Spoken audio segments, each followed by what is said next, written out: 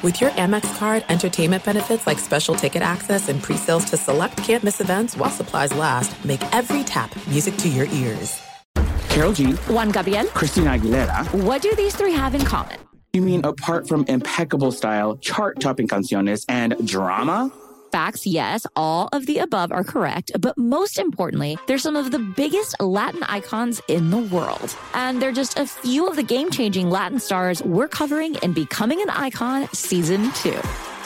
Listen to Becoming an Icon on the iHeartRadio app, Apple Podcasts, or wherever you get your podcasts. You're listening to Fox Sports Radio. You know, big man, I'm feeling down. Feeling down about my Irish. I was just going to say, are you okay, man? I mean, do we need to take a moment, or I don't know how you want to do this. I'm here for you. Yeah, well, I appreciate that. It's all relative, you know. Family's in good health. We're above dirt. You know, there are bigger things in life than a football game. But, you know, I bleed Irish football, and it got worked by Bama again. So I'm not too pleased about that. So I'm just wondering, are you going to be a breath of sunshine tonight where the show ends and I'm like, man, I feel so much better than when the show began? Is that going to be my takeaway? Of course it is. Good.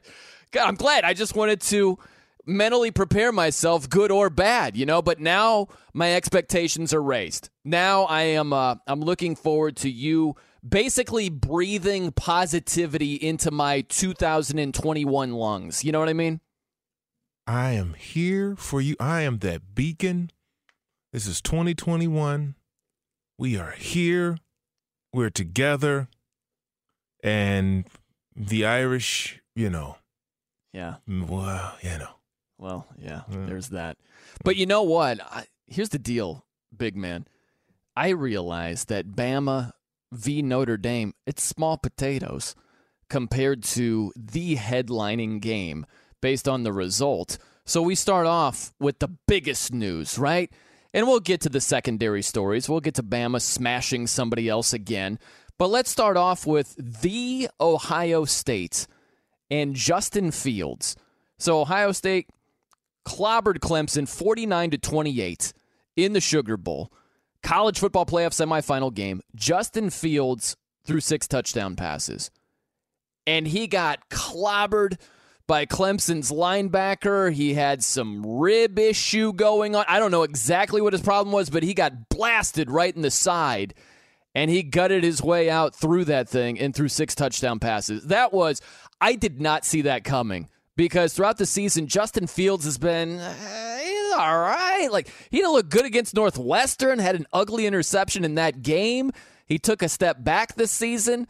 And that performance against Clemson was, in case y'all forgot, type performance. And for Ohio State to win by 3 touchdowns, I was stunned by that. I was not anticipating that at all. No, and watching that game, I have quite a bit to say about college football play as we go through this story. I mean, these hours and these stories. But that was just embarrassing. That was a dismantling by Ohio State.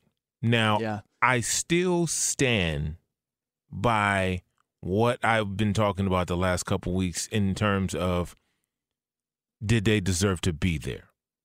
I'm not, just because they won and they won in this fashion doesn't change the fact that I didn't believe that they satisfied the requirements, number one, to even play in their own Big Ten championship game, but let alone be ranked in the top 5, top 4, just off sheer number of games. If you look at everybody in that top 4, everybody had 8+ games.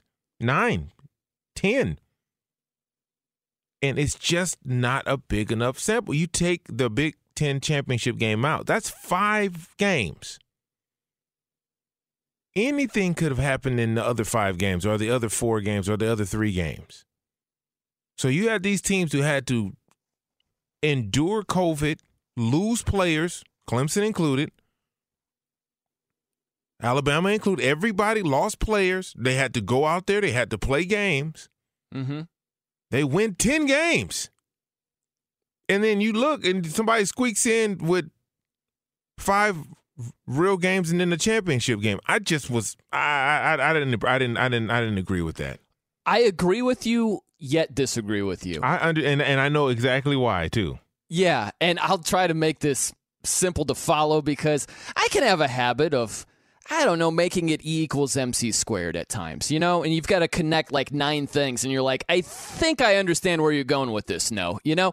But I disagree with you because I think that Ohio State should have been one of the top 4 teams.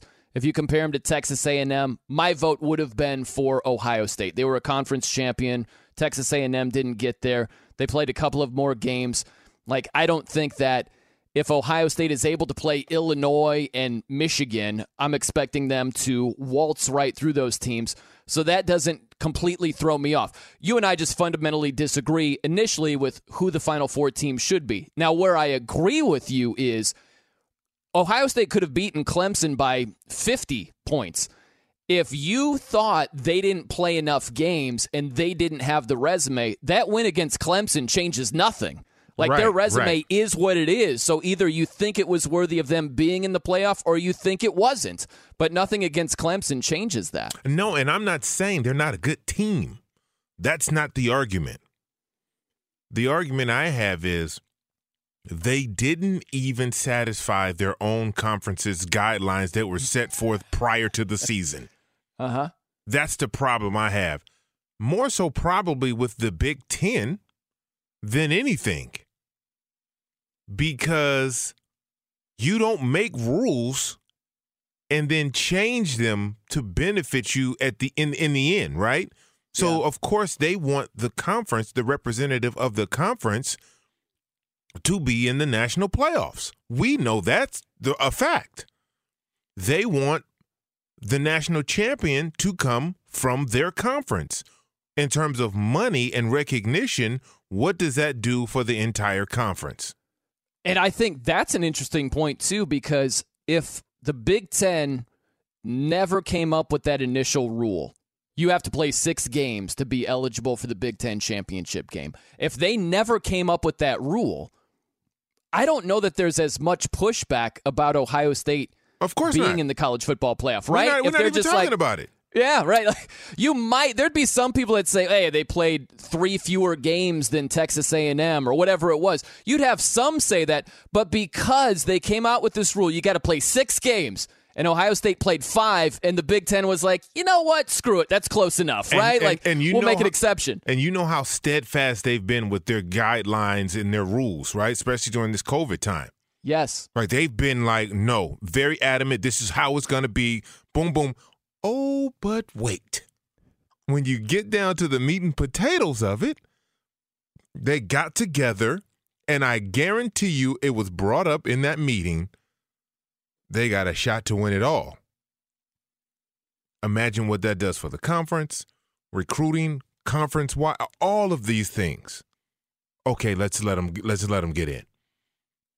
If somebody would have been like, look, we love Ohio State and congratulations on what they've done, they weren't able to put games together. They had plenty of time. We knew that Michigan was going to play. They weren't going to play that last game. We knew that. 2 weeks prior to the game, we knew that. So what happened? They couldn't find one other game? They didn't even. I promise you, they didn't even attempt to.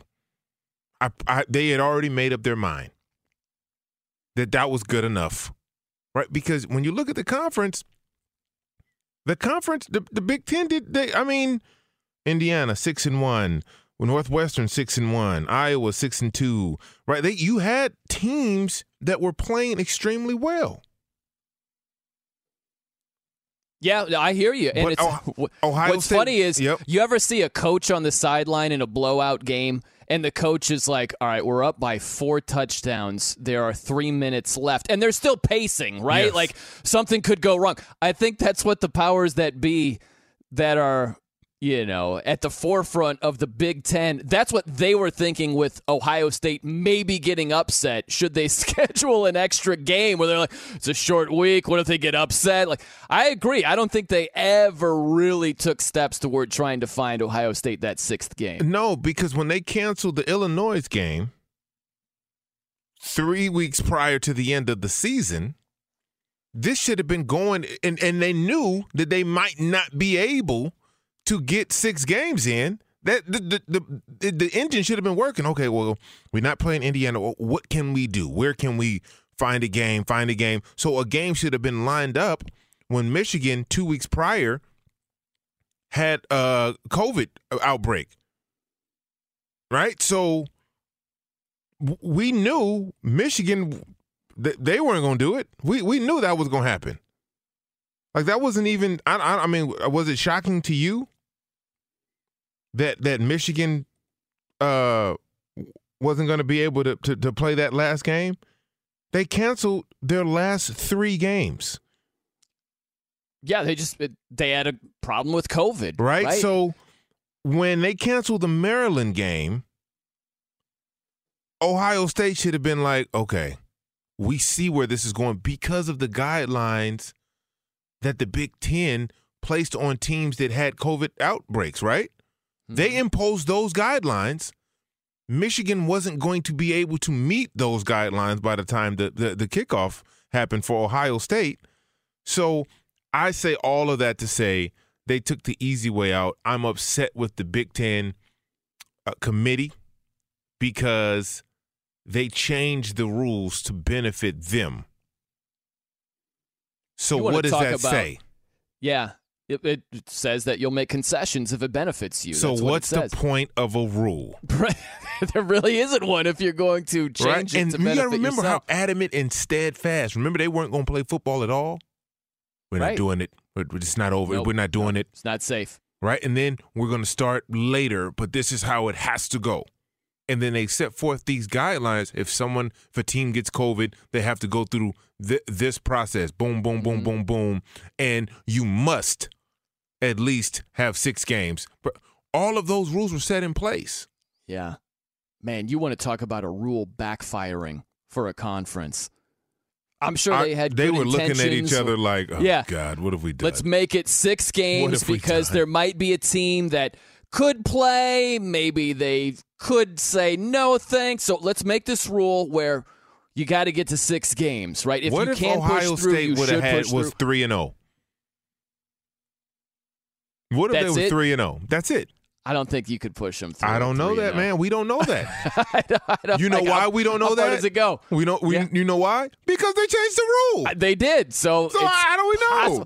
I think 3-0. I don't know that. Hey, listen, the Big Ten might have changed the rule where they get into the Big Ten championship game. I don't know if 4-0 is enough to get into the college football playoff. Man. I don't know if the committee is letting them in with that resume. You never know. Hey, they're the Big Ten champs. Well, how do you argue that?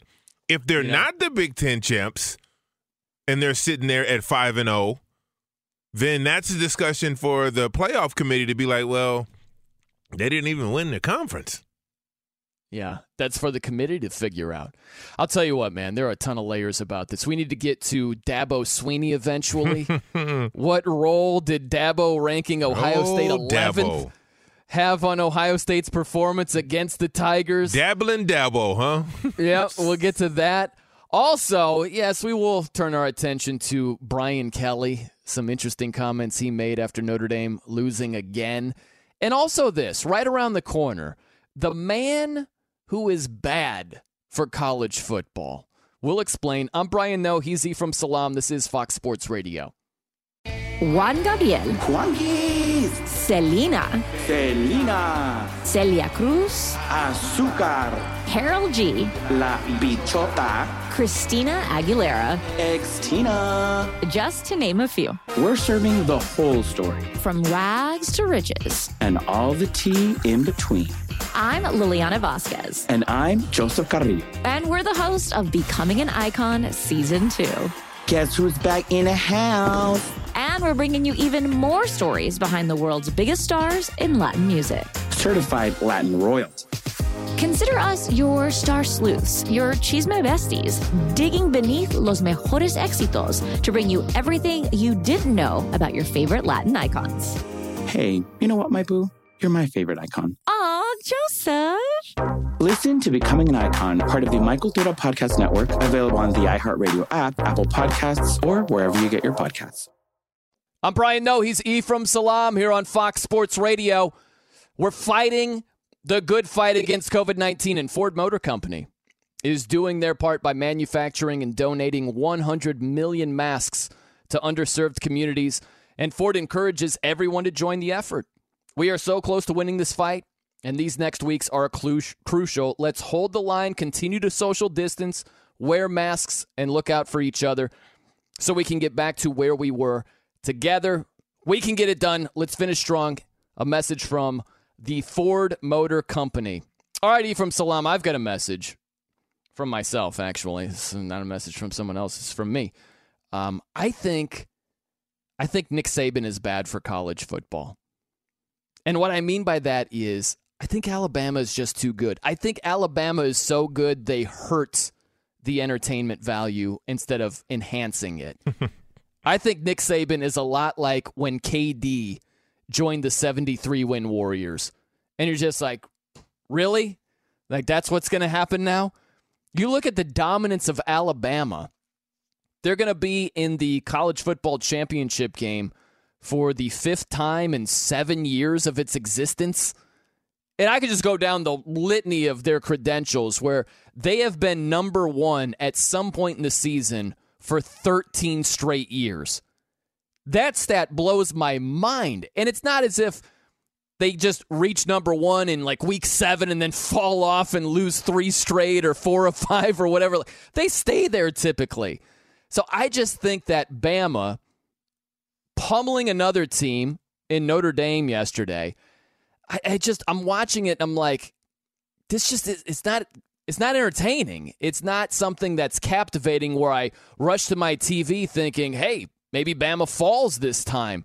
I just think Nick Saban, he's done such a good job, and it's a weird kind of counterintuitive sort of praise that I'm giving Nick Saban is to say he's too good, and he has that program cranked up so much that I think it's actually hurting college football instead of assisting it. Where do you stand on Nick Saban and Bama's dominance? Well, they have a bunch of pro guys on the roster, right? So just look at the wide receiver position.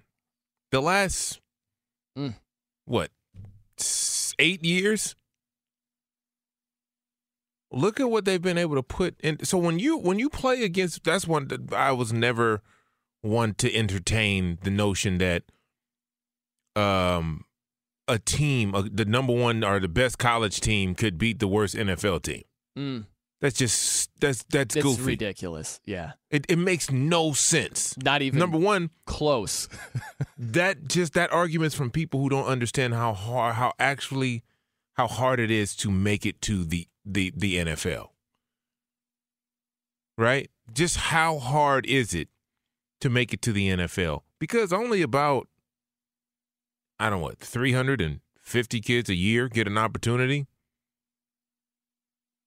Right? Only 280 get drafted. So when you look at Alabama and their ability to recruit, people go there because they know they're going to the league. It's just a stop. It's a 3-year stop before you go to the league. The coaching is superior, every position. You know how well you can recruit when you can just point to a wall? And that kid is looking at 15, 20 guys on that wall who play their position who's now playing on Sundays. Yeah.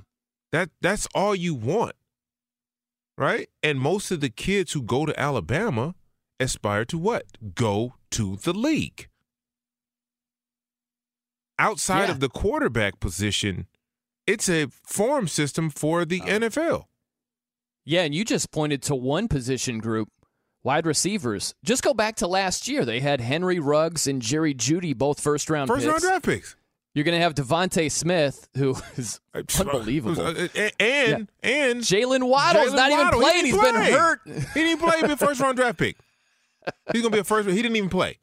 So imagine how much more nasty goodness, it would be Bama ridiculous. would be with that guy. So that's another reason why the quarterbacks don't really,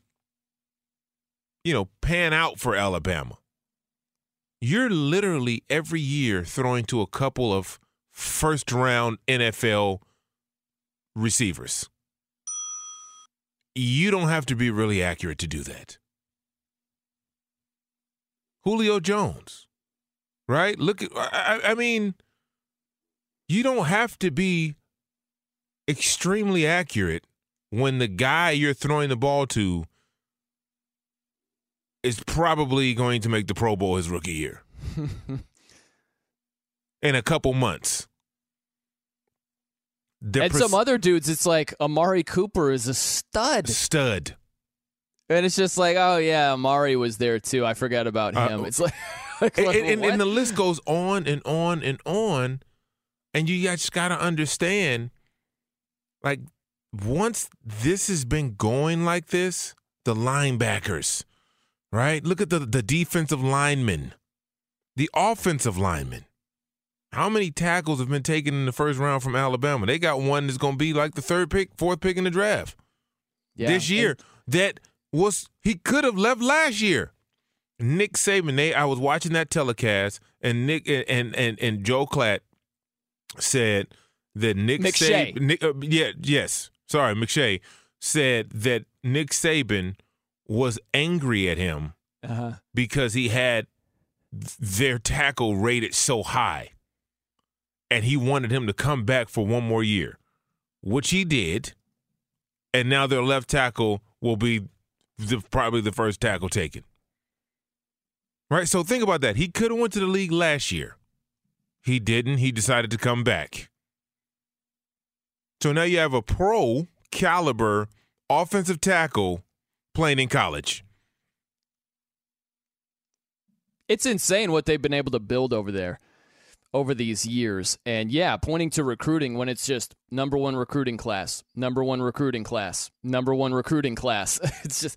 It's insane. They've built it into such a machine that, ask yourself this. If Nick Saban left Alabama, let's say he just retired, he said, I've had enough, and the program starts to slip a little bit. I think it's reasonable to think that would be the outcome. If Alabama comes back to the pack a little bit, not just falls completely off, but comes back to the pack a little bit, would that be better or worse for college football as a whole? It'd be better. It'd be way better. It'd be better. And we've seen that happen. Remember the Miami teams? Sure. Remember the Florida State teams? Absolutely. Remember the Notre Dame teams? Yeah. Nebraska, Oklahoma. I mean, it just goes on. And sometimes there's a resurgence and all of that. But, yeah, there were juggernauts that fell off because Miami had coaches. A national championship team that the whole team went to the league. Yeah. Everybody went to the league. Everybody was Pro Bowlers. And look, Miami's actually a good example because they had a couple of different coaches and they were still winning national championships. So it's possible that Bama has built it up to be such a machine that the next guy in charge, they're still one of the teams that's in the mix to win a championship. But we're just seeing like a little bit of slippage, like a little bit. Yeah, and then a little more and a little more. It'd be better for college football. It wouldn't be great for Alabama fans. It'd be better for college football. I can't get over that. It's their fifth title appearance in 7 years. The college football playoff's been around for 7 years. And the good thing is,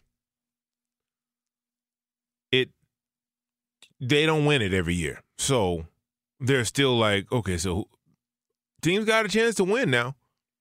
Once they get to that game, they get hit in the mouth. They didn't even make the game last year. I just like a little variety. I understand. I get it. You know? We get it. And you're right, especially in college. Yeah. With my cereal, I love Cinnamon Toast Crunch. I love that too. That's part of my mix, though. That's part of my mix, though. Yeah, it's got to be. I'm five. I was 5 deep. I was 5 deep on the mix yesterday, and my sons were like, wow, you did 5, Daddy? 5 deep on the mix. Yeah, but great example. You don't just eat one cereal, and that's it. You like a mixture. That's how I like college football. And you know why? You know why the NCAA tournament is so good? Because you get the mix. You get a mix. You get a mix. Yeah. And it's a level playing field. You got to show up and you got to ball out. I don't care what you're ranked. You got to show up and you got to play.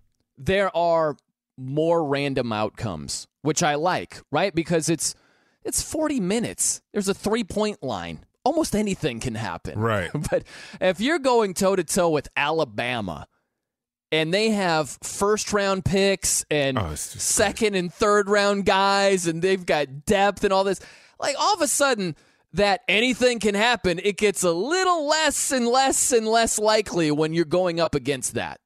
That's just how it unfolds, man. But when we're talking about dominance here, it's a smooth transition from Salam. There is a man who is known as a friend of America, the most dominant update anchor ever created. He might be a legend, a myth. No, he's real. He's absolutely real. And his name is Steve DeSager. Good evening to you. I'm glad you mentioned that Miami Hurricanes team. I'm no Canes fan, but that might be the best team I've ever seen from 20 years ago. The whole team went to the league.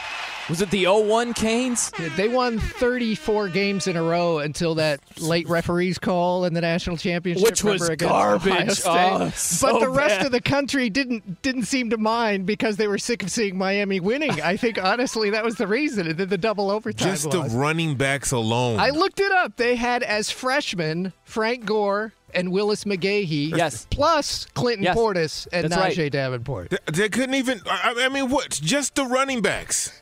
And Andre Johnson and Ed Reed, Trail Rolls, Jonathan Vilma, Sean Taylor. It was just ridiculous. All of those players were Pro Bowl NFL players. The 2001 Hurricanes team, they had a blowout win over Florida State, blowout win over a top 20 Syracuse, blowout win over a top 20 Washington. And remember, it was Nebraska got into the Rose Bowl as the national championship game there, and it felt like it was 30-0 early in the game. It was just silly how good Miami was. By the way, real fast story for you guys. So tomorrow is my nephew Mini Matt's birthday. He will turn 18. He was born the day of the game that you're talking about between Miami and Ohio State.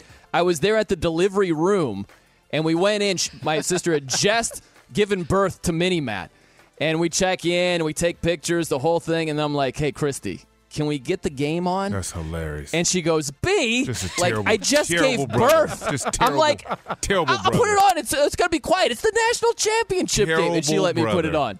She let me put it on in the delivery room. Wow. She's fine with it. She's a great sister. That is, you're kidding. You're not kidding. She's a great sister. You're a terrible brother. I hope you've made it up in many a birthday present since. That kid looks just like you. Doesn't he? Goodness gracious. I was like, man, I didn't know Brian had a grown son. So not Mini Matt, Mini Me is really what it should be. Yeah, it really is. We look very similar, but yep, he's my nephew, not my son. Guys, bowl season ends tonight. Thank goodness. This is it. Well, it's not like we've had 40 bowl games Doesn't this matter. year. We've played roughly 20, canceled roughly 20, and had teams like 4 and 6 Kentucky playing in a bowl game. I can't watch that. Oregon finishes 4-4, by the way. Like that Cincinnati game just killed me. Just wrecked your spirit. A field goal at the end. And I was just talking so much trash to Brian as the game was going. I was out of control. If they won, I was going to nickname him Steve. Ephraim Group of 5 Salam. That was going to be his new nickname. He was pulling so hard for Cincinnati, and then they betrayed him at the end. Betrayal. Here at North Carolina, Texas A&M, it's mid-first quarter at the Orange Bowl in Miami. A&M a 7-0 leader. North Carolina missing 4 key players, including running back Javonte Williams. Earlier, it was Kentucky taking the Gator Bowl 23-21 against NC State, which threw 3 interceptions. Ole Miss won 26-20 over Indiana at the Outback Bowl, getting a TD with just over 4 minutes left. The Fiesta Bowl went to Iowa State, ranked 10th. It beat Oregon 34-17. Again, Oregon went 4-4. They had the Washington game canceled last month and then got to sub for Washington in the conference final and won it. And what do you know? Here they were in the Fiesta Bowl in Arizona today. Oregon committed 4 turnovers and only had 17 minutes time of possession out of 60, and that's how they end the season. Texas fired Tom Herman and hired Steve Sarkisian as head coach, ex of USC and Washington. Yes, Sark will still be Alabama's offensive coordinator for the national title game. The Jets are expected to part ways with coach Adam Gase after tomorrow's finale, according to NFL Network. Of course, his team started 0-13 this year. NFL Network also saying Jacksonville is expected to move on next week from coach Doug Marrone, with the Jaguars interested in Urban Meyer. Hall of Fame running back Floyd Little passed away at the age of 78 after battling cancer. In college basketball, Alabama winner at number 7 Tennessee tonight, 71-63. It was Texas over Kansas, 84-59 in a top 10 matchup. At Oklahoma, the Sooners beat number 9 West Virginia, 75-71. Iowa edged Rutgers, 77-75. They're each ranked top 20. In the game on Fox TV today, 11th ranked Creighton on a last-second dunk, 167. That was crazy. That 65. Was nuts. I was like, they're going to just let him dunk. Oh, my God. Providence had just scored at home, and coming down the court. 5 seconds left. Essentially a fast break dunked as he hit the cutter and got the win in the final seconds for Creighton on the road. I was like, how do you not stop the ball? Yeah, that is kind of the key to stopping a fast break, really. In soccer, basketball, pretty much any other sport. Overtime, Oklahoma State won at 13th-ranked Texas Tech, 82-77. Number 1 Gonzaga is only leading 28-25 against San Francisco. 8 minutes left in the first half. And Basketball Hall of Famer Paul Westphal passed away at the age of 70. He was diagnosed with brain cancer last year. Westphal was an NBA All-Star for 5 straight seasons through 1981. Guys, he was the star guard on USC's 1971 team, an LA native. That club went 24-2 and did not make the NCAA tournament. The tourney only had 25 teams back then. I believe you had to be conference champion getting in, and John Wooden's UCLA team won the conference just about every year. In fact, February of 1971, Westphal's number 1 ranked USC team lost to number 2 ranked UCLA, 64-60. They rematched for the regular season finale. Each team was 24-1. UCLA won again. Bruins went to the tournament, won the national title. USC did not go to March Madness. Wow. Paul Westphal on that team, and many years, of course, remember, played and coached for the Suns in the NBA Finals. Westphal dying at the age of 70. Good stuff, Steve DeSager. I'm Brian Noe. He's Ephraim Salam here on Fox Sports Radio. By the way, big man, I can just see things. I can see the logic starting to form with Texas A&M fans. You know, Texas A&M has a 7-0 lead over North Carolina tonight. If Texas A&M wins this game, you know as well as I do that you're going to hear a lot of A&M fans say, see, we should have been in the college football playoff, not Notre Dame. And I just want to be proactive on this one, right? Let's do a little bit of math here, if that's the outcome and that's the takeaway. North Carolina is without their stud running backs tonight. They're without some other players that have opted out. What do you think North Carolina's chances would be of beating Alabama if North Carolina didn't have their running backs and some other players who opted out? What do you think would be the outcome of that? Yeah. I think that's important, right? You have to consider the competition. It's one thing for A&M to possibly beat North Carolina. It's another thing for Notre Dame to have to go up against Alabama. You know what I'm saying? So beating North Carolina is nice. I don't know that proves that you should have been there. But they would have put up a better fight than Notre Dame. No, that was. Would they have? They lost by more during the regular season. You just know them, though. So they play against them all the time, right? So there's something to be said that, you know, you facing a team multiple times in a year. I don't buy it. Well, I still think. Well, ask Notre Dame in Clemson. Yeah, I don't know. I think 17 points. Listen, Notre Dame got beaten decisively. I would, if it's Bama favored by 17 against Texas A&M, I'm laying the points. I am. I would expect them to win by more than that. Who knows how it would have shaken out, but you could play that game until you're blue in the face, and people do it every single year. Like, think about this, big man. Is there more whining with any other sport than specifically college football? Do we whine more about who should have gotten into the NCAA basketball tournament, or I don't know, whatever we whine about the most with the NFL or the NBA? No, of course not. You know why? There's more whining in college football than anything else. There might be more whining in college football than everything else combined. But you know why? Because that's the only system that's flawed.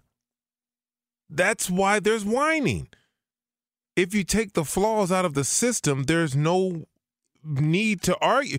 You know where you stand for the NFL playoffs. This is what you have to do.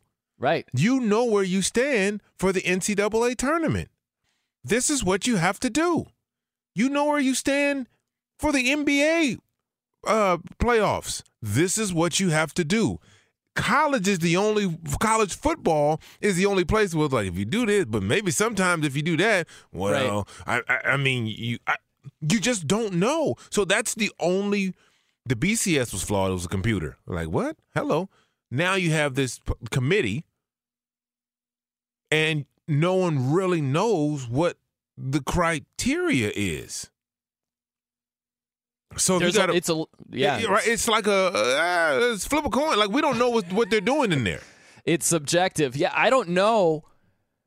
Let's talk about that. Let's get to that, because how could you? I don't think that you could work it out completely where it's like the NFL, and it's like, all right, if you win your division, you're in, or if you win enough games, you're a wild card, right? I don't know that you could have that in college football, but let's see if we can come up with something that's as close to it as possible. What would it take for college football to rival the NFL, and would it be better than what we have right now? I think that'd be a good discussion, so we'll have it right around the corner. Let's do that. I'm Brian Noe. He's Ephraim Salam. This is Fox Sports Radio. Juan Gabriel. Juanquis. Selena. Celia Cruz. Azúcar. Karol G. La Bichota. Christina Aguilera. Ex-Tina. Just to name a few. We're serving the whole story. From rags to riches. And all the tea in between. I'm Liliana Vasquez. And I'm Joseph Carrillo. And we're the host of Becoming an Icon Season 2. Guess who's back in the house? And we're bringing you even more stories behind the world's biggest stars in Latin music. Certified Latin royalty. Consider us your star sleuths, your chisme besties, digging beneath los mejores éxitos to bring you everything you didn't know about your favorite Latin icons. Hey, you know what, my boo? You're my favorite icon. Aw, Joseph. Listen to Becoming an Icon, part of the Michael Dura Podcast Network, available on the iHeartRadio app, Apple Podcasts, or wherever you get your podcasts. I'm Brian Noe. He's Ephraim Salam here on Fox Sports Radio. All right, big man, if we're looking to greatly cut down or eliminate the whining and complaining that happens in college football when it comes to which teams are in the college football playoff. Texas A&M should have been in there. Ohio State shouldn't have. They didn't have enough games. Notre Dame, they shouldn't be in there. It's just every single year, it's like clockwork. If we are going to either eliminate or greatly cut down on all that whining, what would the system look like? And I think the first thing is you'd have to expand. I would suggest expanding to 8 teams. And you would have to have automatic conference qualifying teams. Now, I'm not saying this is what they should do. I'm just saying if you are trying to cut down on all the whining and complaining, that's the way to do it, because it's more like the NFL. It's like if you win the NFC East, even if whoever emerges has this garbage sub 500 record, you're in, right? So you could sit there and be like, that shouldn't be the case, but it isn't as much complaining as what we have in college football when it's a lot more subjective, right? So you would have to have the Power 5 schools. If you win the ACC, boom, you're in. No questions asked. You win the Big Ten, you could have 3 losses. Who cares? You're in. I think that would be one of the first steps you would have to take. That's correct. You're absolutely right. And then from then on, the number one thing I think we should do is, in order to extend the playoff scenario, perhaps we should cap the number of games regular season games, focus more on conference, right? So give everybody one non-conference game. Okay. Right?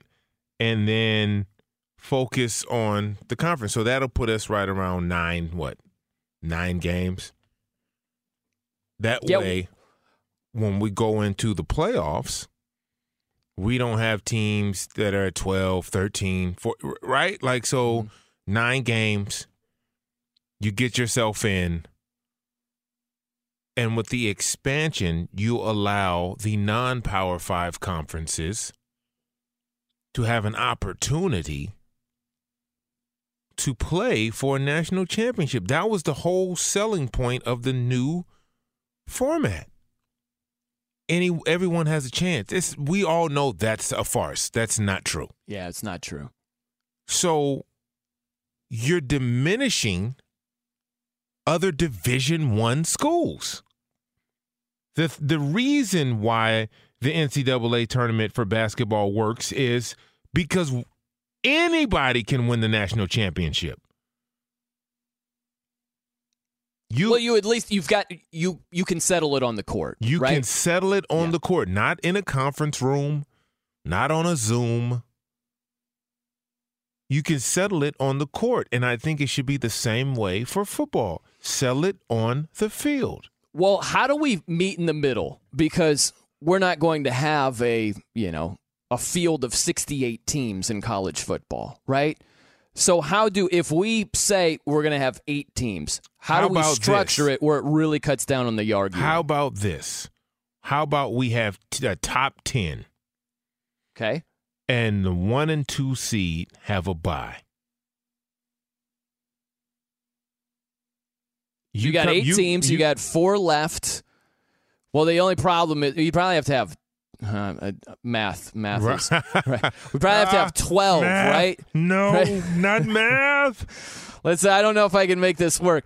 I know it would work with 6 because you'd have the top 2 teams get the bye. Right. Yeah. I don't know how you would do it with 10 because if you had the top 2 seeds, they've got a bye, then you've got 8 teams. So you've got 4 games. So now you have 4 teams advance.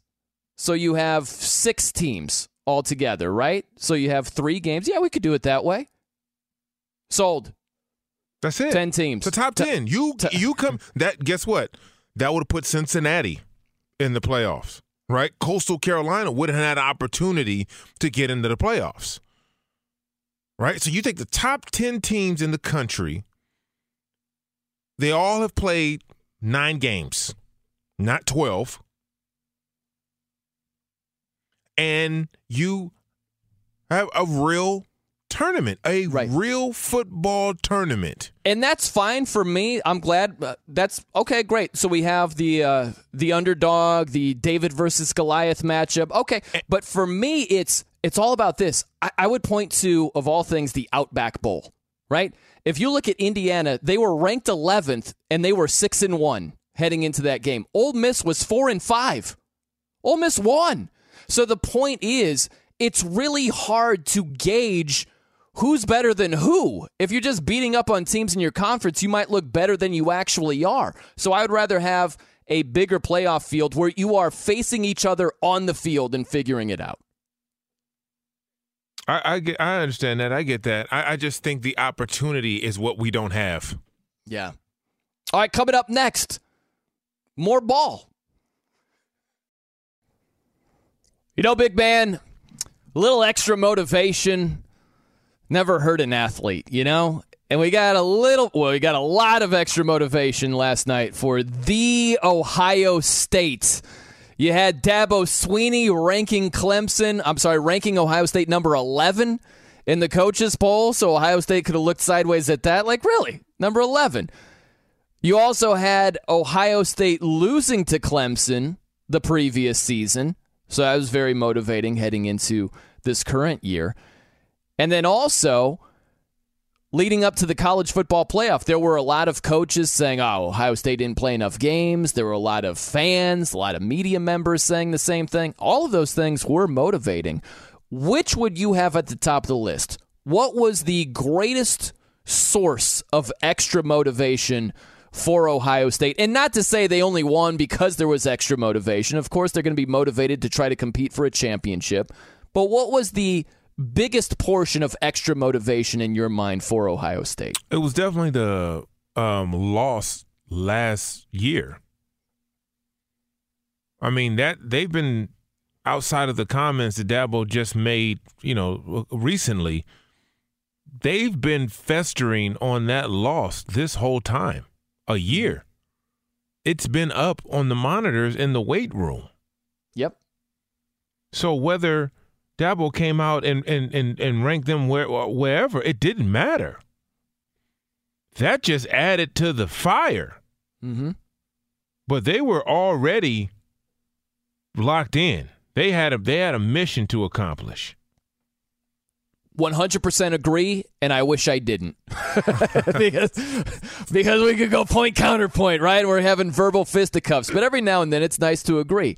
I'm totally with you because they showed this during the game. They're showing Justin Fields working out in the weight room in the offseason. And the score is behind him. It's Clemson 29, Ohio State 23.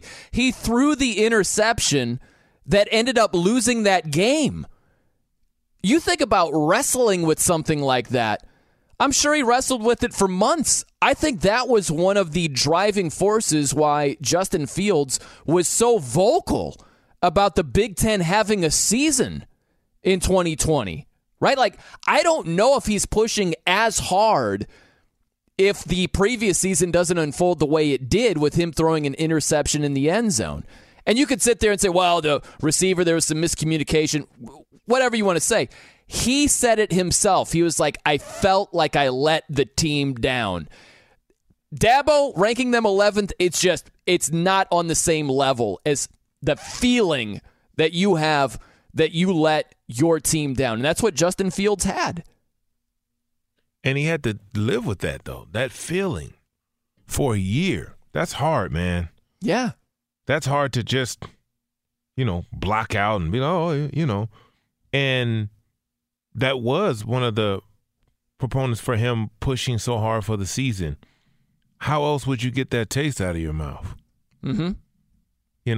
And one thing about, my journeys as a professional athlete, when I lost just in a regular week, it messed my whole week up. My wife hated when we lost because now whatever we had planned, I was going to be miserable. Mm. To not be able to play the next week and get that taste out of my mouth, right? Yeah. They had to deal with that for a year. There was no next week for them. And that's you just said losing. Like, think about the next level if you missed a key block and it led to a sack, and that's what ended the game. That is misery. Yeah. That is misery. I promise you it is. I've been in a game where the game ended we were driving down the field, and I believe it was my second year. We were driving down the field in Carolina. We were down by 5 points. We were at the 20-yard line. And I got off the ball. I was looking at the ball, and I got off the ball late, and I believe it was Kevin Green, God rest his soul, who got a jump on me. He was already lined up offside, just FYI. He flirted with the neutral zone. He took liberties with the neutral zone. He definitely took liberties. I can promise you that.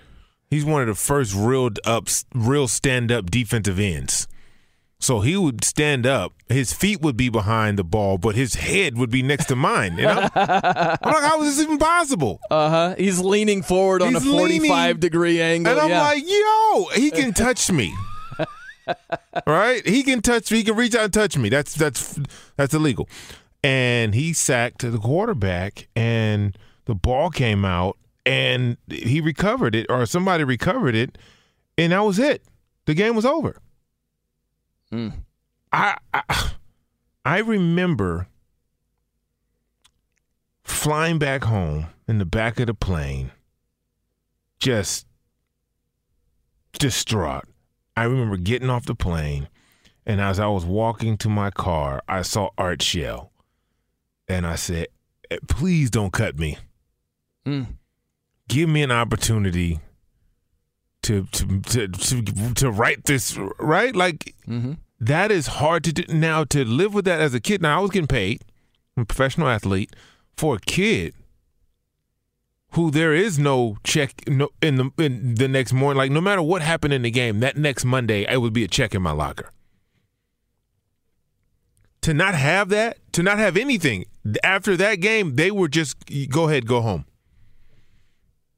And to have to deal with that, think about that game, think about the throw, think about what you could have done different for 365 days. And to get back to the moment you can rectify that, that is all the juice you need, especially for a dynamic player. Yeah, that has to be at the top of the list, is Ohio State losing to Clemson the year before in terms of extra motivation. Now, I do think Dabo ranking Ohio State 11th had something to do with what happened on Friday night. Well, right? We definitely know extra that. Layer. We know that because if you watch the players, I don't know if you're on social media, but on Instagram Live, the players were responding to that. Dabo, 11th? You ranked us 11th? Well, does that make you 12th? Right? Yeah. So that definitely was talked about now. That added to it. Yeah, it's certainly registered. Now, we'll start off with Dabo Swinney. So he was asked after the game, hey, do you regret ranking Ohio State number 11 in the coaches poll? So here is what Clemson head coach Dabo Swinney had to say about that. No, I don't regret any of that. And, the polls have nothing to do with motivation. Both teams were highly motivated to play. And listen, they're a great team. As I said, that had nothing to do with Ohio State. I said they were good enough to beat us, good enough to win the whole dang thing. I didn't think anybody that didn't play at least 9 games, in my poll, that I wasn't going to put them in the top 10. So I wasn't going to change that just because there was a chance we could play them. So I don't have any regret about that. The only thing I regret is I obviously didn't do a good enough job getting my team ready, but I don't regret anything. Okay. I believe that he believes that, Ephraim. I do, in his 100%. Mind, yeah, he's like, because he said this before the ACC title game. Remember, that was the rematch between Clemson and Notre Dame, and it was built into this, the revenge factor for Clemson. And he said going into that game, he was like, revenge isn't going to help us block better or tackle better or catch better. Or what we've got to execute. So that's how he's wired. So I believe in his mind, he believes that it isn't motivating, that it didn't really register, that it didn't fire them up, and they have to go out there and execute. I don't think that's the reality. I think that's going to fire you up if you're a competitive person, that the opposing head coach ranked you 11th. But in his mind, I truly believe that's what he thinks is the case, that it didn't register. Yeah, because coaches look at things differently, right? Coaches don't look at things like players look at things. That's right.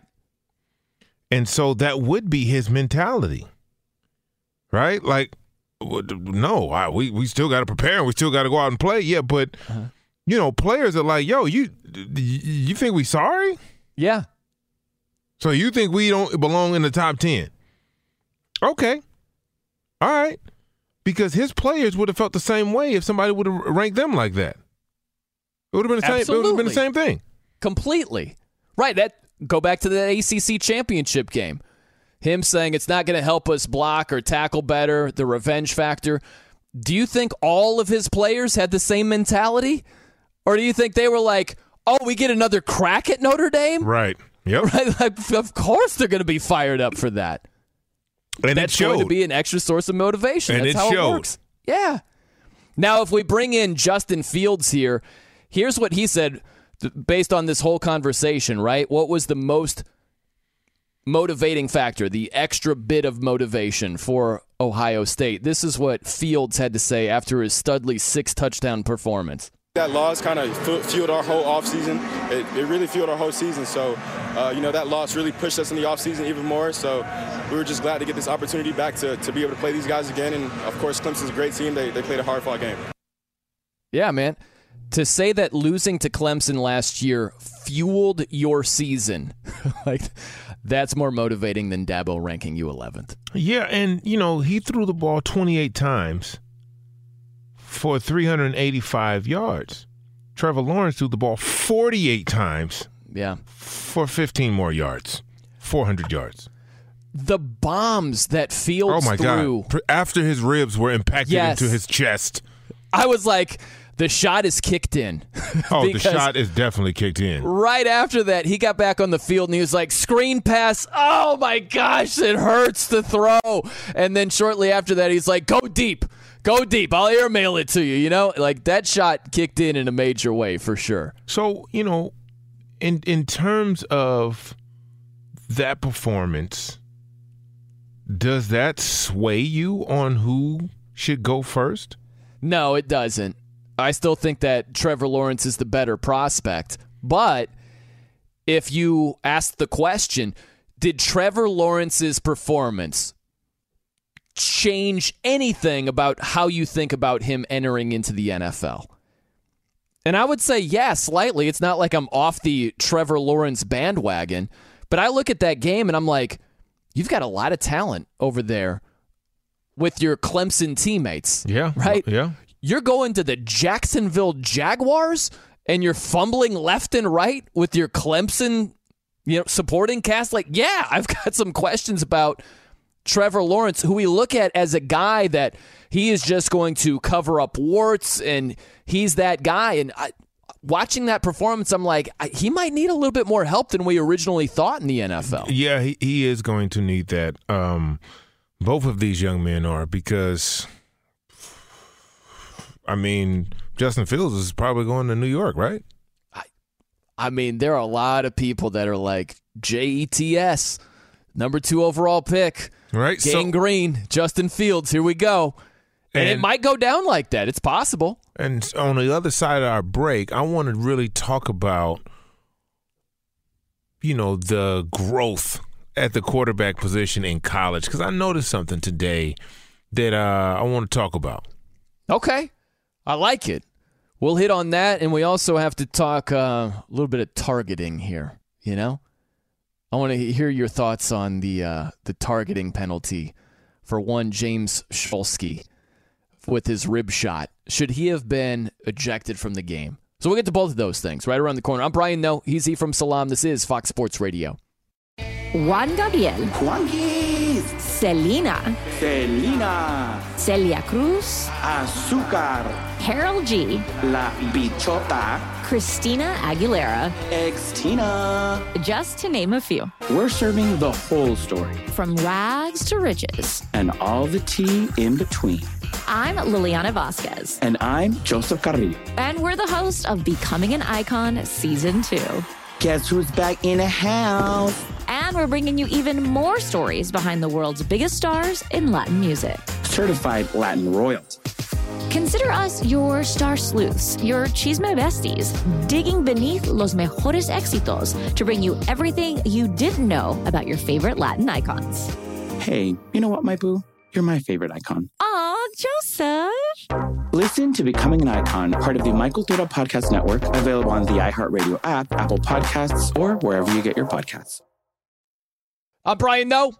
He's E from Salam here on Fox Sports Radio.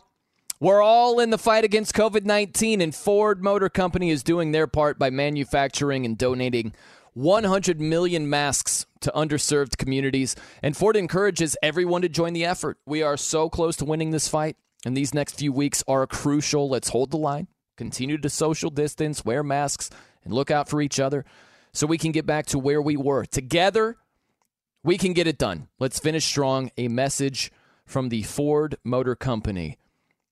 And with that, we just see North Carolina score a touchdown against A&M. Man, I'm a huge Tar Heels fan tonight because I don't want to hear A&M fans like, we should have been there. We just beat the Tar Heels. It's like, go jump in a river. I don't want to hear that argument. You know what I'm saying, big man? Are you with me on that one? I got you, man. You got me? All right, so you've got quarterback observations. I want to hear this. What have you observed in the bowl season about these QBs? It's not so much the bowl season itself. It's just the state of college football that bothers me. Some things bother me, right?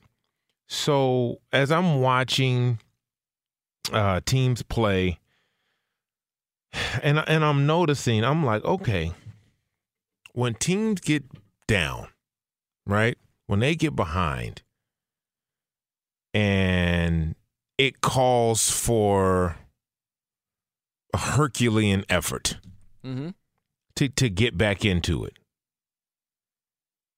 I just see a lack of, right? So I was watching, this hit me, I was watching Iowa State and Oregon in Fiesta Bowl. And Oregon was down. And you got a young quarterback, and I was watching this early in the fourth quarter. And the play calling was just ridiculous, right? So what you would want is an opportunity to try to win a game, right? Sure. So the read option, it should not be on the playlist anymore, correct? The team wants you to hand the ball off every time. They're up 34-17. Iowa State will let you run the read option until your little heart content. Yeah. And I've noticed that even in the Ohio State Clemson game, although Justin Fields threw the ball 48 times, there's so many possessions.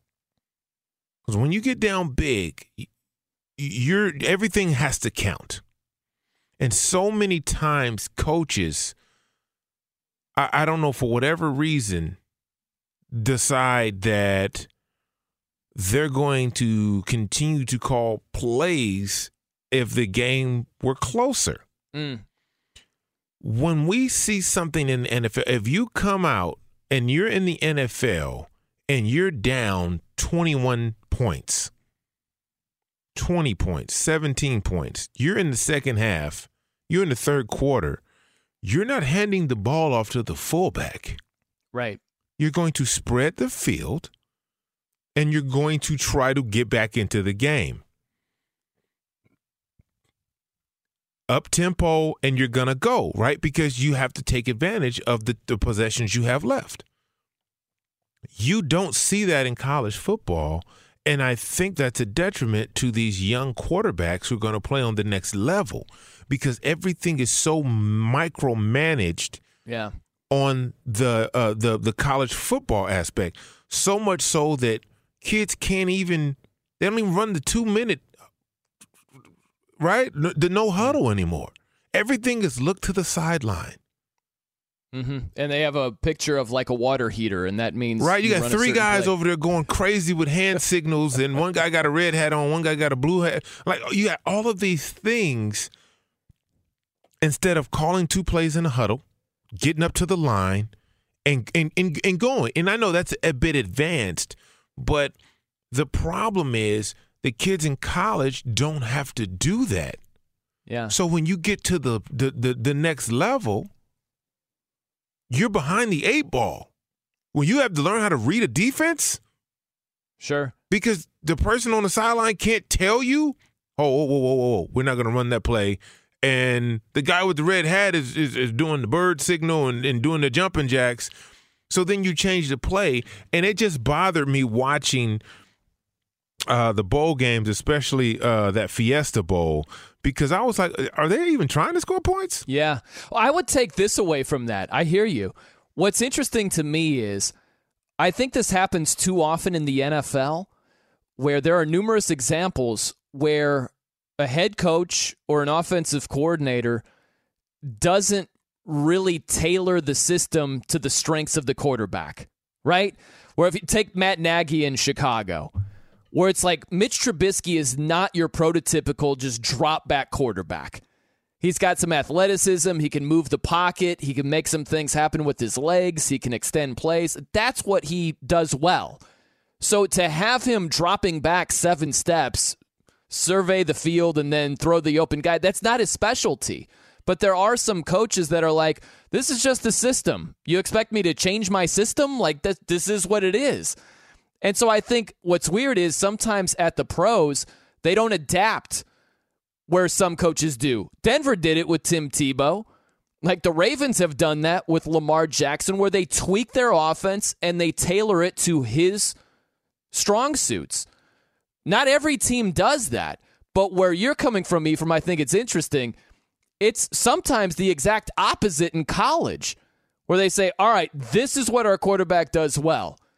And if the situation of the game calls for them to air it out a little bit more, but that's not his specialty, they're kind of like, well, we're kind of just screwed because he doesn't know how to do it. That makes no sense to me. It doesn't. I am with you. The situation calls for you. This is like we're throwing all hands on deck. We're just throwing everything against the other team or we're going to lose. And how can he learn, right, that mechanic? How can he learn those mechanics in that type of situation? If you look, Oregon does this weird thing with 2 quarterbacks, right? Brown and Shaw. They were getting pummeled, and in the third quarter, they didn't score any points, right? It was 28-17. And then in the third quarter, it was 31-17. And then the fourth quarter, so I'm like, okay, so when are they going to open it up? The combined quarterbacks threw the ball 28 times for 200 yards. I'm like, well, for 226 yards. So I'm like, okay, why are you handing the ball off on this read option type of the other team? Iowa State was just like, yes, do that. Yeah. Opposed to spread, and I know, that's not his strong suit, but eventually you're going to have to try to develop someone to do some things he may not be great at. How else is he going to learn how to do those things? And the reason it really hits home for me is because when I watch San Diego State play football, and they've been a predominantly running football team for the last 5-6 years, right? They'll hand the ball off 40 times. They've had good running backs. Those guys have gone to the pros and so on and so forth. The problem I have is if San Diego State is down in a game, if they're down by 14 points, you can pretty much, it's over. It's a wrap. It's over because they're going to hand the ball off over and over. And I'm talking about late in the third quarter, fourth quarter, you're down by 14 points. You're down by 17 points. You're backed up on the 10-yard line, and you're handing the ball. It's 3rd and 8, and you hand the ball off. I'm like, so no one is even trying to, get a first down or score. And I see that so much in college football. I just think it's a disservice to the team and to these young quarterbacks. I that bothers me more so than than anything. But you know what doesn't bother me? Right? You know what I am completely at peace with. I think I do. I think I know exactly who and what it is. Our very own Stephen X. DeSager makes me feel calm and at peace. Meanwhile, I think one certain co-host on this show talked about in advance what the Texas A&M fans might be saying after this game. Oh, yes. Yeah. How are things going at the Orange Bowl right now? They're losing, Steve. They are trailing right now. It is North Carolina 13-10 in the lead. Minute and a half to go in the first half, and North Carolina is without both of its 1,000-yard rushers and its 1,000-yard wide receiver tonight. And yet, a couple of field goals, a Sam Howell touchdown pass, and they're up 13-10 over the Aggies, who are 8-1 this year. They defeated Florida with a last-second field goal. A&M lost to Alabama 52-24 this season. The Fiesta Bowl went to 10th-ranked Iowa State, 34-17 over Oregon, which finishes 4-3 on the season. Ducks had 4 turnovers today. Bowl wins for Ole Miss and Kentucky. Texas fired coach Tom Herman and hired Steve Sarkisian as the new head coach, ex of USC and Washington. He's been on the Bama staff, and Sark will still be Alabama's offensive coordinator for the national title game. He won the award as the nation's top assistant this year. The New York Jets are expected to part ways with Coach Adam Gase tomorrow after the finale, according to NFL Network, which also says Jacksonville is expected to move on next week from Coach Doug Marrone, with the Jaguars interested in Urban Meyer. Doug Peterson will likely remain as Eagles head coach, but defensive coordinator Jim Schwartz is stepping away from football. Washington quarterback Alex Smith is expected to start Sunday night at Philadelphia. That'll end the regular season. Smith had a strained calf. Washington must win to clinch the NFC East title. If not, it'll go to the winner of tomorrow's Cowboys-Giants game earlier in the day. Dallas did only virtual work yesterday after a player tested positive for coronavirus. Eagles running back Miles Sanders is out with a bad knee. The Saints will be missing 4 running backs tomorrow. All of them, in other words, including Alvin Kamara, who has COVID. Ty Montgomery due to step in as their running back at Carolina. I was wondering who it was going to be. That's right. Not listed as a running back, but of course he has been before. Kamara will not be able to practice next week either, by the way. Since he's not some close contact, he's the guy. The earliest he could return is Sunday, January 10th.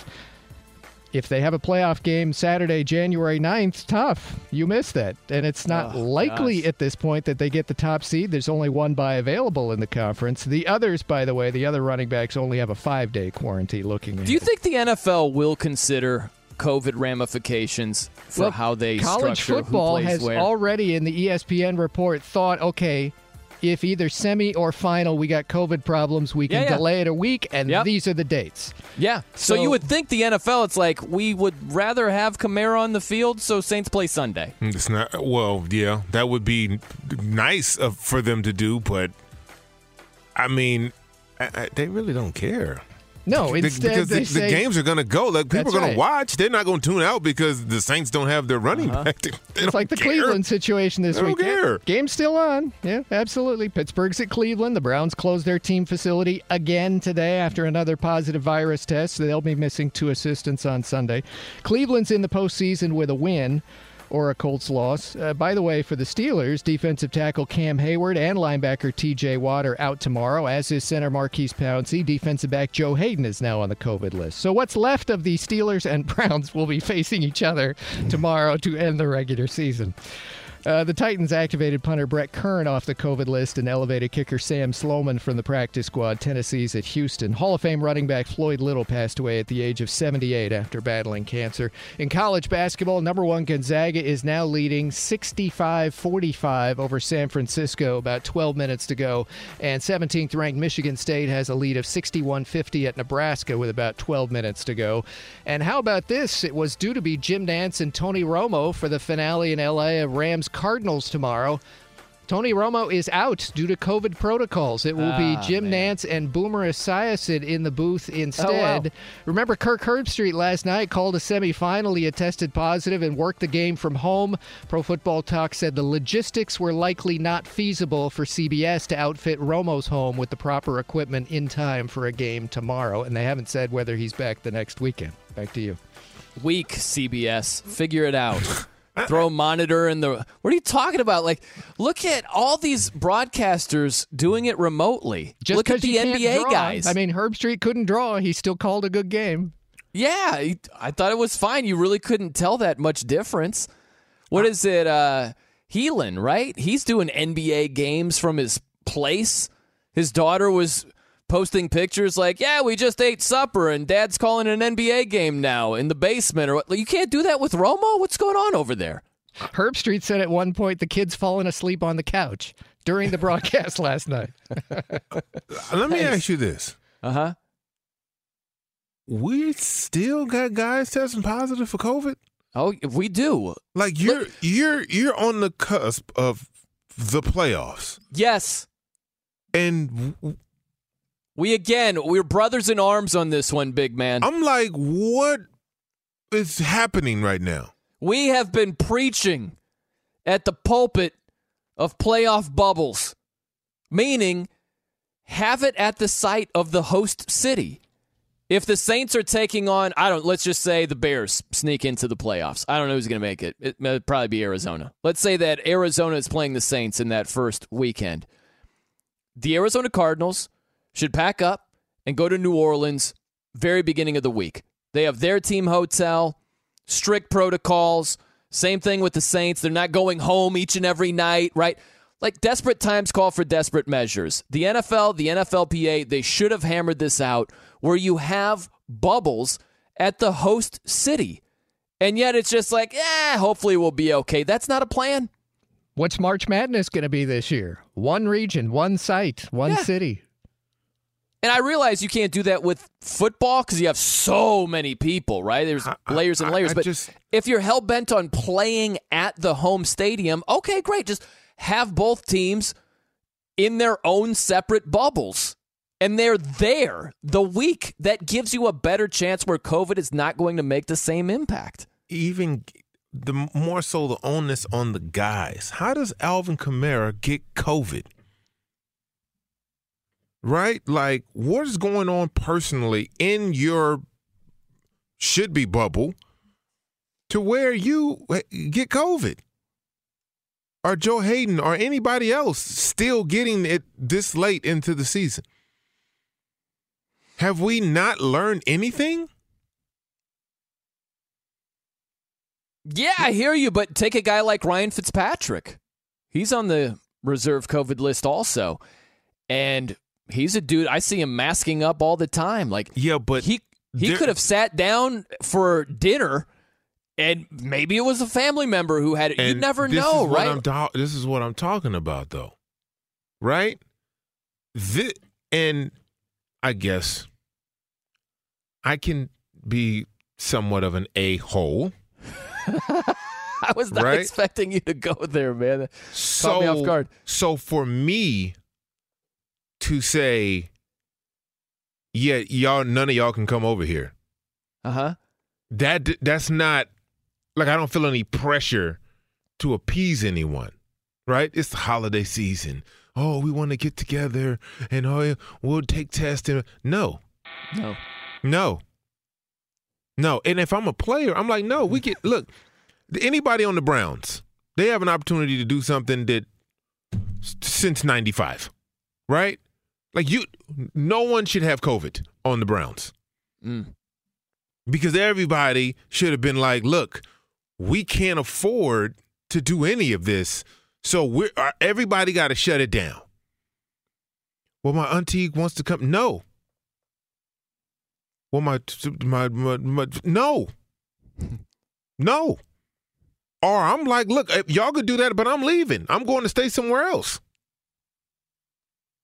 It's just a couple of weeks. How many players from the Browns are missing? I don't know how many are on the list. Right? Like, I'm like, well, how is this still happening? This is getting ready. This is going to impact the playoffs now. But that's what I'm saying. The NFL, without hammering out some sort of agreement with the NFLPA, they are leaving themselves wide open. They're vulnerable toward, goodness, we have no running backs for the Saints available. None. What if that is the NFC Championship game? That's it. That's what I'm talking about. And there's no Kamara and no Latavius Murray and nobody else due to either contracting COVID or due to contact tracing. You have no running backs. And the problem I have is I don't know how guys aren't taking this more serious. Still. I just don't. Like, to have this number of people contacting COVID. Right. When we know, right, the mask and separation, and that means someone with COVID has entered into your sphere. How? Listen, I'm with you, but I then look at it from the NFL and NFLPA standpoint, and I ask them, because they're basically banking on players doing the mature and responsible thing. Well, obviously. And that's why I look at the NFL and NFLPA and say, why would you bank on that? Right. Why would that be your plan? History has shown that's not necessarily the case. Yes. So it's time for plan B. Bubbles. It's too late it gives now. you a much better chance to not now. have asterisk city left and right. How do all these guys still have COVID? That is crazy to me, man. Yeah. That makes no sense. But you know what it means for Week 17? Tua. We got Tagovailoa. There's no ninth inning relief pitcher, as Brian Flores says. This may not be good for them. Huh? What do you think? This may not be good for them. Might not work out. Bills are going to be resting their guys. Sean Doesn't McDermott's matter. It's still a good team. Coy. Yeah, it's fine. But, I mean, you feel good about the backup of Josh Allen? Or do you think Matt Barkley's going to go out there and just dice up the best scoring defense in football? You think that's happening? Man, this is crazy to me. It is wild. All right, we got a lot to get to here. We've got to get to this. I don't foresee the penalty changing, although it should. We'll get to that. I'm Brian Noe. He's Ephraim Salaam. This is Fox Sports Radio. I'm Brian Noe. He is Ephraim Salaam here on Fox Sports Radio. I just polished off some corn checks. You have any love for that with your cereals there, Ephraim Salaam? Juan Gabriel. Juanquis. Selena. Celia Cruz. Azúcar. Karol G. La Bichota. Christina Aguilera. Ex-Tina. Just to name a few. We're serving the whole story. From rags to riches. And all the tea in between. I'm Liliana Vasquez. And I'm Joseph Carrillo. And we're the host of Becoming an Icon Season 2. Guess who's back in the house? And we're bringing you even more stories behind the world's biggest stars in Latin music. Certified Latin royalty. Consider us your star sleuths, your chisme besties, digging beneath los mejores éxitos to bring you everything you didn't know about your favorite Latin icons. Hey, you know what, my boo? You're my favorite icon. Aw, Joseph. Listen to Becoming an Icon, part of the Michael Dura Podcast Network, available on the iHeartRadio app, Apple Podcasts, or wherever you get your podcasts. Nah. I like rice checks, corn checks, pretty good. No? Don't get down with those. I'm good. I'm going to pass on the checks. I bypassed some CTC. I know it's not a winning move in your book. Cinnamon Toast Crunch was sitting right there, and I'm like, you know what? I'm feeling corn checks right here. That's what I went with. How dare you? Right. I want to get your thoughts on Clemson linebacker James Shalsky. He was ejected. He was the guy who just obliterated Justin Fields. Justin Fields was running, trying to get a first down, and big number 47 was like, I don't think so. Wham! Right in the rib cage with his helmet.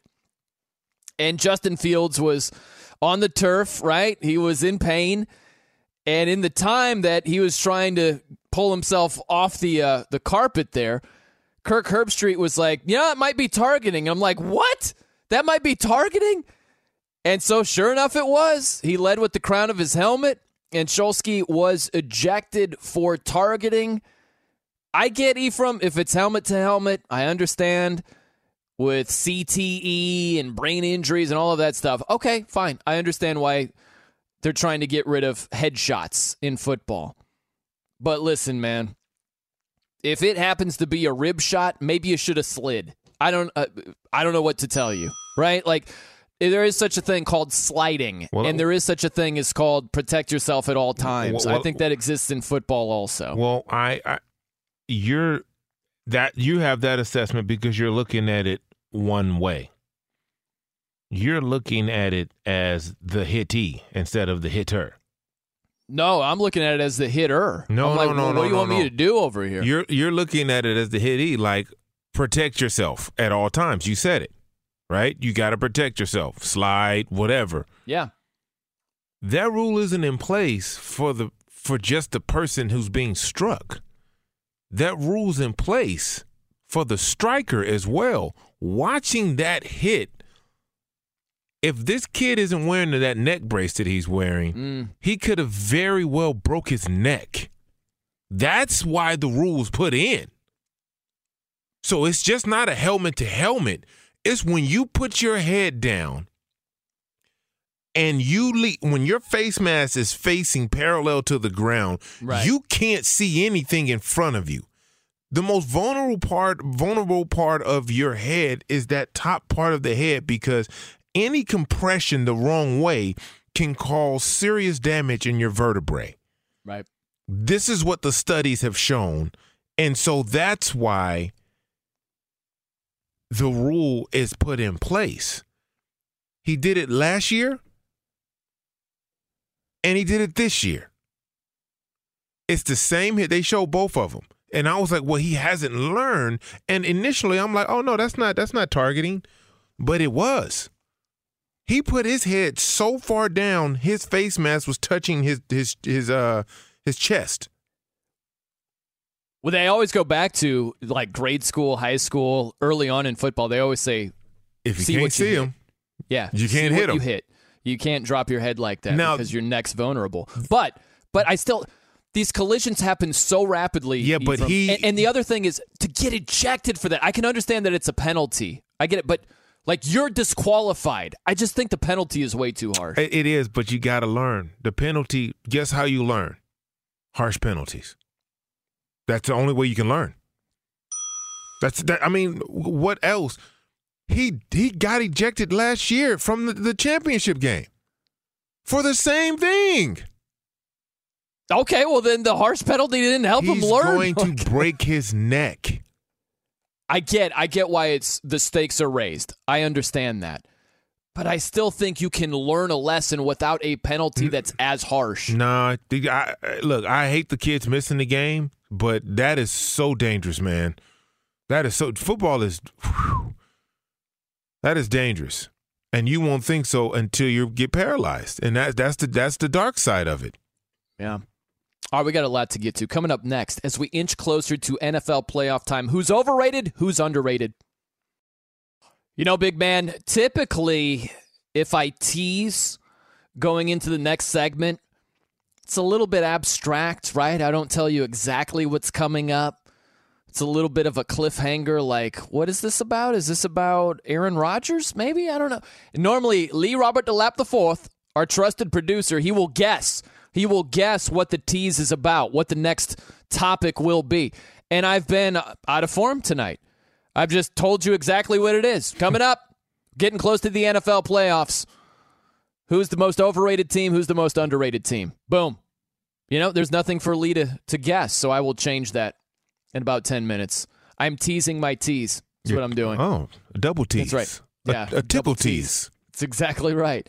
So if we dive into this, big man, playoffs right around the corner, only week 17, and the playoff field is set. So we've got a really good idea who's going to be there, who won't be. Of the teams we've got a really good idea. Yeah. Look at the AFC. Okay? We've got 5 teams that are 10-5 chasing 4 spots. So one of those teams is going to get left out. We got a pretty good idea. It's either going to be the Dolphins, maybe it's going to be the Colts. Outside of that, I'd be surprised if it changes based on the matchups. So yeah, we've got a good idea who's going to be in there, I would say. Of the teams that look to be in the playoffs, who would you say is the most overrated team? We'll get to the underrated team in a second, but who would you say is the most overrated? Okay, now why? Why the Steelers? Because they're falling apart at the seams. Okay, all right. And their inability to run the football is going to just destroy them in the playoffs. It's going to hamstring them. And if you can take the run away with 7 men in the box, then you can control the Steelers. Okay, solid argument. I would go with, and I just realized that this is going to sound like an epic troll job by me because Again, our trusted producer, Lee Robert DeLapp IV, is a diehard Green Bay Packers fan. Who, you trolling? No. I'm not. It's going to seem like I am, but I'm not. I honestly believe this. I think the most overrated team as we inch closer to the NFL playoffs is the Green Bay Packers for a couple of reasons. One, don't love their defense. Their rush defense is not great. They're giving up 4.5 yards per rush. It's not good. The only reason the rush defense seems to be respectable is because Aaron Rodgers has been the MVP this season, and a lot of their opponents are playing from behind. And what do you do when you play from behind? Well, you throw the ball more. I still remember Dalvin Cook carving up Green Bay in Green Bay. I don't like their rush defense. I think their pass defense is a little leaky. I don't like their defense collectively. And then I look offensively, Davante Adams is a flat-out stud. Goodness, is he? But you know as well as I do, big man, that there are a lot of defensive coordinators, they game plan similar to how Bill Belichick does it. What does Bill Belichick do? He takes away your best option. You're going to have to beat him with your secondary punch, right? And so what happens if Davante Adams is held in check in a game? They're going to face some talented secondaries. It can happen. What do you have if Davante is catching 5 passes for 56 yards and no touchdowns? What do you have? You got a two-headed running game. Okay, I like Aaron Jones. A.J. Dillon, who can't leap to save his life. Okay, we saw a little bit from him. That's a big man. It's very big man. That's a big man. Yeah, but they are overrated. If you look at their credentials, what's funny to me is they got smoked by Tampa. And it's a distant memory. They lost by 4 touchdowns to Tampa. They lost to the Vikings outright, and then they kicked away a lead against Indianapolis. Like, that matters to me. And to get boat raced the way they did, I'm not going to forget about that. So I do. I think that they are overrated because who do you hear talking about the Packers like I do? Right? It's always positive. Aaron Rodgers, and man, drafting Jordan Love lit a fire under him. Look at what it's done. It's just positive, positive, positive, positive. He's a 2-time MVP. That theory sucks anyway. It's not as if he had a breakout season and he hasn't done this before. He's doing what Aaron Rodgers does. He's playing great football. It's not because of Jordan Love. But that's the narrative. And I think people are off base with the Packers. They're in for a rude awakening come playoff time, big man. That's my prediction. Okay. Tell us how you really feel. Lee, what do you have? Since it's your team, Lee, how do you respond to what Brian had to say? I think the defense is picking things up just in time. Christian Kirksey coming back has really brought down the rushing attack against them, I think. So I think they're primed for the playoffs. Okay. And A.J. Dillon, getting Dillon rocking and rolling before the playoffs. I like that too. I worry about Aaron Jones' contract, but how would you rate the Lambeau leap? Pretty bad there. How tall is he? I know he's huge, but I think he's like shorter than 6 foot, right? It's a big dude, though. I don't care if he can leap or not. The fact that don't nobody want to tackle him. Right? I mean, good Lord. Just his thighs alone. I was like, this man is massive. Yeah, he is a big boy. Okay, underrated. Who do you think is the most underrated team as we look toward the NFL playoffs? I would say, now I don't know if they're going to even make it in or not. Okay, that's that. Hey, I'm not going to throw stones at you if they don't get in. I would say Baltimore. Okay. Why? I'd say Baltimore because they started off on fire, and then they went on a serious skid. Yeah. So the naysayers and the people, came and deconstructed the team. Well, what they've latched back on to later in the season is that dynamic that they had last year and in the season before. Now, it's weighing heavily on them when they get into the playoffs that they can't win a playoff game. Mm-hmm. And so I think for that fact, people are writing them off. Okay, I like where you're going here because I'm going in the exact opposite direction. And this makes for great radio, you know? I am going to go with, make sure you're sitting down here. I am sitting down. I'm Brian Noheezy from Salam here on Fox Sports Radio. The most underrated team in the NFL playoffs, it is actually the Pittsburgh Steelers. Now, here's my thinking. First off, when you're judging overrated, underrated, you have to go with the mainstream opinion. What is the mainstream opinion about the Pittsburgh Steelers? It is overwhelmingly negative. It's they can't run the ball, Big Ben can't throw the ball downfield. It's all the things that are true and could cause them to stumble come playoff time. My thing is, that's not all there is to the Pittsburgh Steelers. They lead the league in sacks. They're tied for first in takeaways. They've got the number 2 scoring defense. Those are all huge things defensively.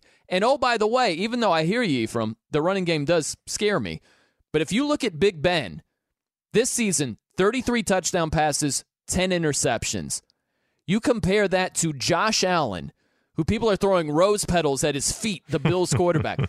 Josh Allen has 1 more touchdown pass and 1 fewer interception. That's it. Yet it's, Josh Allen, unbelievable season, really took a step forward. This guy, unbelievable. And Big Ben, it's like, this guy sucks. He can't throw the ball. He looks like a disaster. He's right there in the same neighborhood as Josh Allen. So I look at the black and gold, and yes, although they have their deficiencies, they have their warts, they have their strengths, and those strengths are completely overlooked right now. I have them as the most underrated team. Okay. Well, the thing is going to be your underrated team and my underrated team, if things all stay that they are, will face off. Oh, I would love that. I would love that. It's funny, man, because I filled in with Rob Parker this week on The Odd Couple, and we had a couple of NFL guests on. Filled in with Rob Parker. Did Rob say to you that he enjoyed working with you more than me? Because that's what he said 1,000%. Is that not even close? Not even close. But we had a couple of NFL guests on, and I asked him, I was like, who do you have as the most underrated and overrated teams? And both guests were like, underrated, Baltimore Ravens. Wouldn't want to play the Ravens right now. And I look at it, I'm familiar. Like, yeah, but I differ. I'm like, I would. Bring them on. Why am I shaking about the Baltimore Ravens? Let's look at their credentials. Lamar Jackson, what has he done in the playoffs? He's wet himself. That doesn't mean it's going to continue, but that's his track record thus far. The team has wet themselves collectively. It's just been a whole wetting of themselves over in Baltimore. Losing to Tennessee last year, they lost to the Chargers. They were chanting for Joe Flacco. Bring in Joe. That's how bad Lamar Jackson was in the first 3 quarters against the Chargers. And then he won the MVP the next year. Then he won MVP the next year, and then he laid an egg against the Tennessee Titans when they were huge favorites. And I also look at the Ravens, the here and now. They've won 4 straight games against mostly garbage teams. They are so overrated right now. They've beaten this 4-game winning streak. The Cowboys, the Jags, and the Giants, who are 5-10 right now. And they barely survived against Cleveland, who a lot of people have their doubts about that team come playoff time. Yeah, okay, I get that. But Pittsburgh did lose to Washington. They did. They didn't lose to the Bengals. They got slapped in the face. Embarrassing loss, but that's where they hit rock bottom. They rebounded against the Colts. They're back. They didn't rebound. I mean, they won by 4 points. It wasn't like they came out and was like, big win. Big win. So settle down with the ship. Who won and who beat who, right? Because the Pittsburgh, it's riddled with like you can't lose to Washington, and you surely shouldn't have lost to the Bills, and you can't lose to the Bengals. Okay. Oh, you know who the Ravens lost to? That's 3 in a row. You know who the Ravens lost to? The Patriots. You lost to the Patriots. How do you lose to the Patriots? You hear my voice? You hear how high my voice goes? I can't speak in my normal voice. So let me ask you an honest question. Okay. And I would love for you to answer honestly. I really would. All right. In terms of who you shouldn't lose to, You already know. Okay, I got you. Yeah. Thank you. Divisional opponent. All right, the Patriots are not a divisional opponent. But wait. Okay. Let me ask it so the people, so America can know exactly what I'm talking about. Okay, all right. In the grand scheme of losing to someone this year, yes, would you feel worse losing to a Bill Belichick-led Patriots or the Bengals without the starting quarterback? With a guy at quarterback, can you tell me who was at what's his name? Ryan Finley? Come on. Ryan Finley. Yeah. Can you tell me, for my purposes, I don't know. My computer's down. How many games has Ryan Finley played?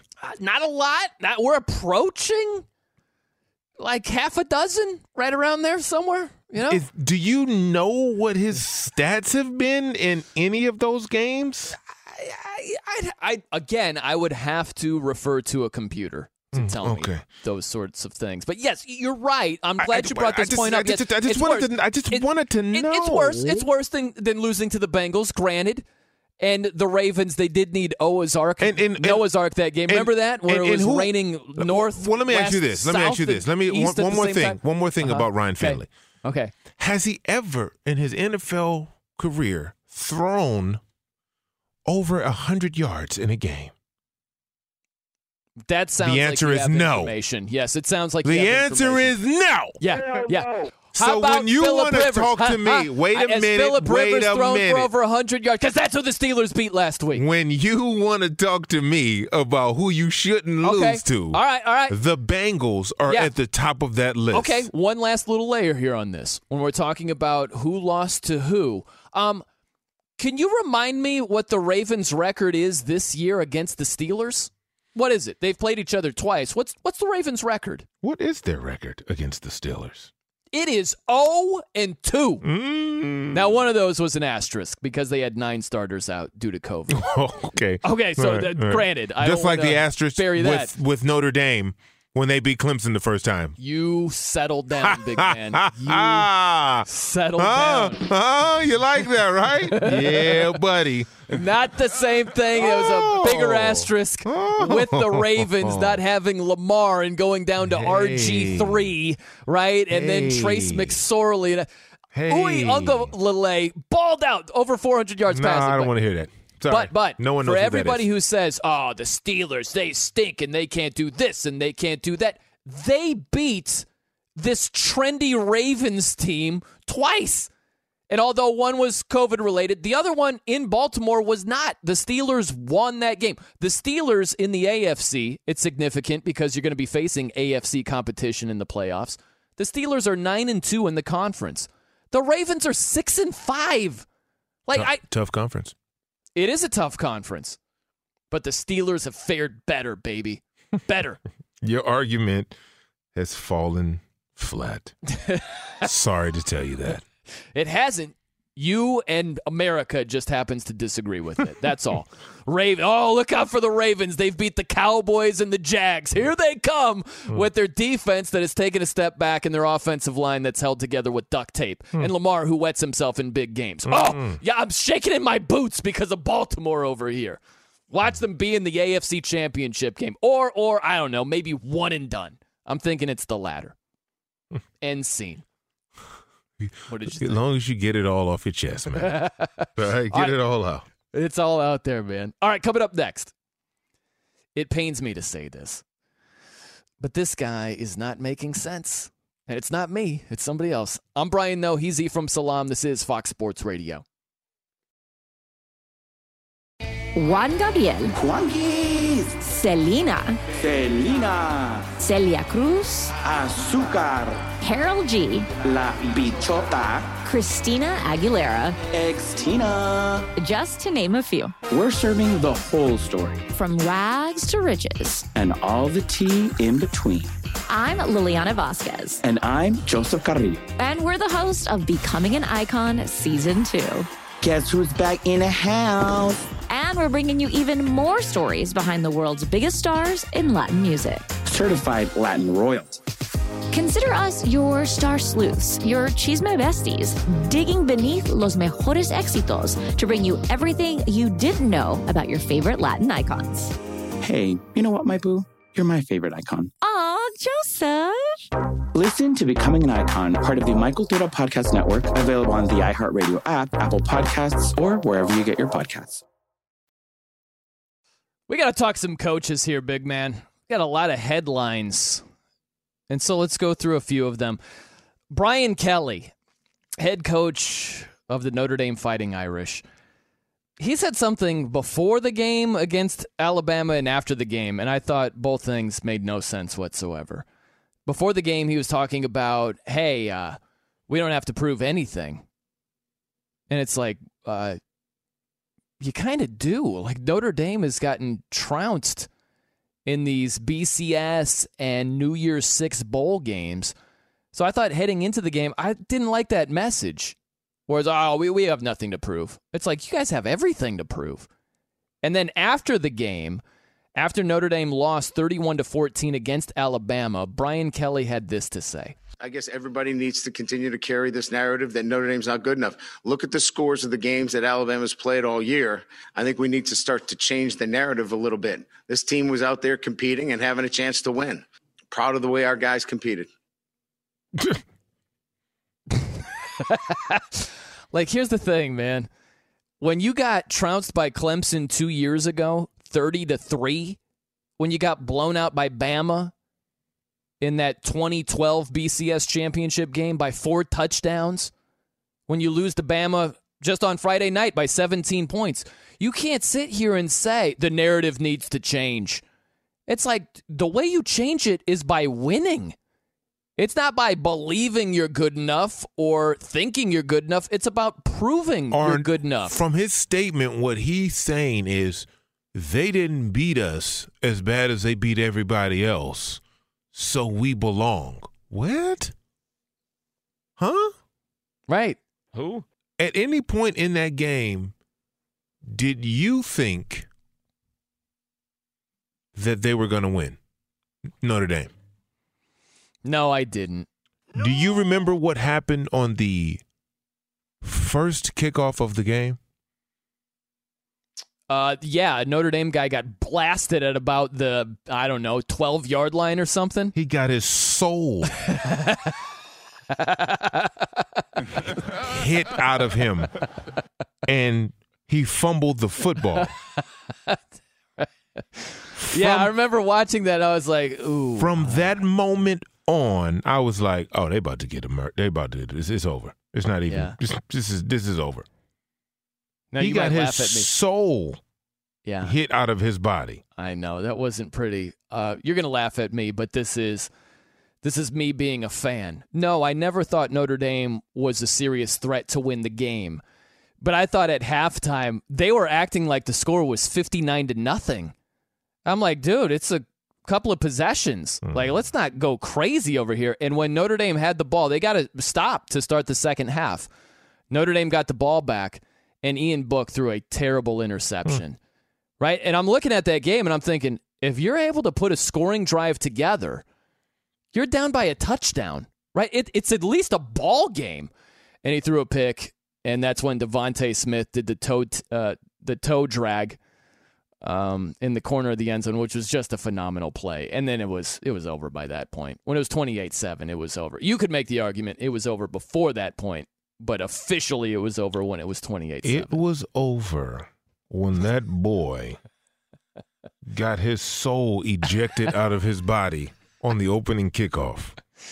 You've never seen a hard hit on a kickoff before? Yeah, but that was a tempo. That was a tone setter. Right? For a team who's fighting for relevance. Uh-huh. And a team who lives in relevance. Right? You walk into the octagon, I'll tell you this. Remember when Ronda Rousey was the baddest woman on the planet Earth? Yep. Remember that? When she was beating tomato cans? Yes. She stomped through the crowd with that face going into the octagon. Yeah. And then one Holly Holmes who was a professional boxer. Yeah. Right? Who was like, hey, look, I'm doing MMA. You know, it's not really a market for female boxing. I'm going to do MMA. Yep. Right? Ronda Rousey lived in relevance. Nobody knew who Holly Holmes was. Yeah. Until she kicked the soul out of Ronda Rousey. I saw her whole everything. I mean, it was unbelievable. So I'll say this. If Ronda Rousey walks in and at the opening bell hits Holly Holmes in the mouth, Holly Holmes looks at the game, at the match differently now. Like, okay, oh my God. What does Mike Tyson say? Everybody has a plan until you get hit in the mouth or punched in the mouth. When Alabama hit that boy in his mouth and he coughed that ball up, I was like, oh, they about to destroy him. And they physically dominated him the entire game. I don't care how close it seemed or you thought it was. At no point did Alabama think, okay, they got us. Well, but that's the larger point is for Brian Kelly to be like, the narrative needs to change. I'm basically tired of people saying Notre Dame doesn't belong and we're incapable. And all. It's like, dude, you change people's minds and perspectives when you win. When you're within a score, you lost by 17. And that the backdrop is getting boat raced in the other 6 BCS or New Year's 6 bowl games. Like, you can't tell people how to think. It's you show them that you're legit, and then if they see that, they're going to give you credit. Are we withholding props from Ohio State now after they crushed Clemson? No, it's like they killed them. So we're going to give them credit. We're going to give credit where credit's due.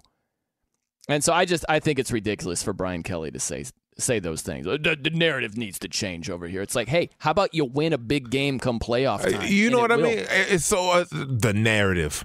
I'll tell you who, speaking of narrative, how about narration, right? Ooh. Someone who brings an unseen presence when delivering information. The narrator of all narration, one Stephen Y. DeSager. I'm guessing that the unseen presence is because I'm on the radio. Duh. Not television. I'll just go with that one. A note for Johnny Bovada. If you were living in Las Vegas earlier this week. Who coined that phrase, by the way? I don't know, Who but gave it's me a good nickname? one. It's not me. You know what? It just dawned on me. It was Willard. It was freaking Willard who did that. Yeah. Appropriate, don't you think? Yeah. If you were living in Vegas, walking through the casino and heard about these opt-outs on the North Carolina Tar Heels offense for the Orange Bowl, you would have raced, not walked, run to the sports book. Not necessarily, Stephen Y. DeSager, because I am not a big believer in Texas A&M. Not a big believer in them and their body of work. So there, I looked it up. They were somewhere around 9-point favorites tonight. Yeah, like, okay, they beat winless Vanderbilt, 2-8 South Carolina, 3-7 teams. No, I don't think they're this great team. I think they're overrated as a number 5 team. Okay, and they are trailing late third quarter to North Carolina, 2017 at the Orange Bowl. Details in a moment, but Texas made the big news twice today in college football, firing Coach Tom Herman and hiring Steve Sarkisian as head coach off the Alabama staff. Yes, Sark will still be the offensive coordinator for Alabama in the national title game a week from Monday. One of the NFL writers tweeted this earlier today, that Division I schools are cutting sports, telling a kid they don't have money to fund soccer spots for the incoming freshmen because of the pandemic. Writer Greg Bell says Texas athletics eliminated 70 positions in September, and Texas is now paying Tom Herman $15 million and his staff $24 million in buyouts to go away today. Wow, that just draws a little perspective. The details on 13th ranked North Carolina, which is leading late third quarter. They were down 17-13 at the half, giving up a touchdown run 20 seconds before halftime, but Sam Howell does have his second touchdown pass. And even though the Tar Heels are without both of their 1,000-yard rushers, without its 1,000-yard receiver, 20-17 is the lead over the fifth-ranked Aggies. 8-1. As we mentioned earlier in the show, A&M did defeat Florida on a last-second field goal and did lose to Alabama this year, 52-24. North Carolina started its season 4-2. They lost at Florida State and lost at Virginia. But 3.5 minutes to go third quarter, they're leading the Orange Bowl 20-17. 10th-ranked Iowa State took the Fiesta Bowl over Oregon 34-17. Bowl wins for Ole Miss and Kentucky. The New York Jets are expected to part ways with coach Adam Gase after tomorrow's finale, according to NFL Network. Dallas has given offensive coordinator Kellen Moore an extension, so he is not leaving for Boise State. Hall of Fame running back Floyd Little passed away at the age of 78. Basketball Hall of Famer Paul Westphal died at the age of 70. Among the 6 NBA games tonight, Philadelphia goes to 5-1, beating Charlotte 127-112. Ben Simmons a triple-double. In college hoops, number 1 Gonzaga was only up by 3 just before halftime. Zags beat San Francisco 85-62. In a top 10 matchup at Kansas today, Texas beat the Jayhawks 84-59. Alabama won at number 7 Tennessee. Oklahoma beat 9th-ranked West Virginia. Iowa a winner at Rutgers. And in overtime, Oklahoma State won at number 13 Texas Tech. And I did see a lot of the national TV game for Aztecs basketball today. Now, the contest before it went so long, by the time they joined the game at San Diego State, they were already leading, I believe it was 23-4 against Colorado State. I even commented at the time, well, this is great. We're 10 minutes in and the game is over. We literally have not seen the game today. Final score, Colorado State 70-67 at San Diego State. So stupid. Aztecs were actually up 36-10 at one point. 8 minutes to go until halftime. Did you not say on the radio, Steve, if Colorado State comes back to win this, I'll walk to Colorado from Southern California? Arnie Spanier would have said that, but no, I did not say that. Okay. Largest comeback in Colorado State Rams history. Disappointing. I was so mad. San Diego State at the foul line, 14 for 30. Come on. Under 50% on supposed free throws, lost by 14 for 30. Goodness. And that's like Shaq was taking every free throw. Well, Houston, the ex-Houston center, Clint Capella for Atlanta tonight. He was 0 for 5 on free throws, and they lost by 5 to Cleveland. So this does happen. But San Diego State was 6-1 this year. They won the opener against UCLA. They're good. Beat Arizona State. This was the conference opener, national TV, and wow, that's just a wow. Back to you. Good stuff, Steve. I'm Brian Noe, Heezy from Salam here on Fox Sports Radio. By the way, what do you think about this? Steve has mentioned this a few times tonight. The Jags are likely hiring Urban Meyer. That's who they're setting their sights on.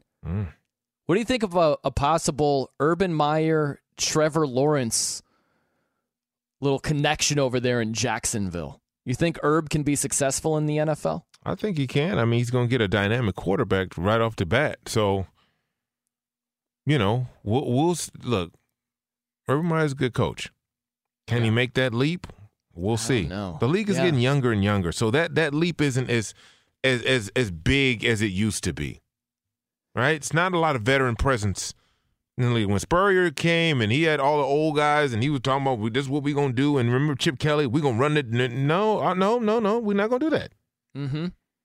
Right? We're not in college. So when you come with that college mentality to a bunch of guys who are grown men with kids and been in the league, 9, 10, 12 years, you're missing the point. I look at a guy like Nick Saban. Think about him. 15-17 with the Miami Dolphins. And I can't help but think about that as it relates to Urban Meyer. Now, I'm not sitting here telling you that every coach that had wild success in college flamed out in the NFL.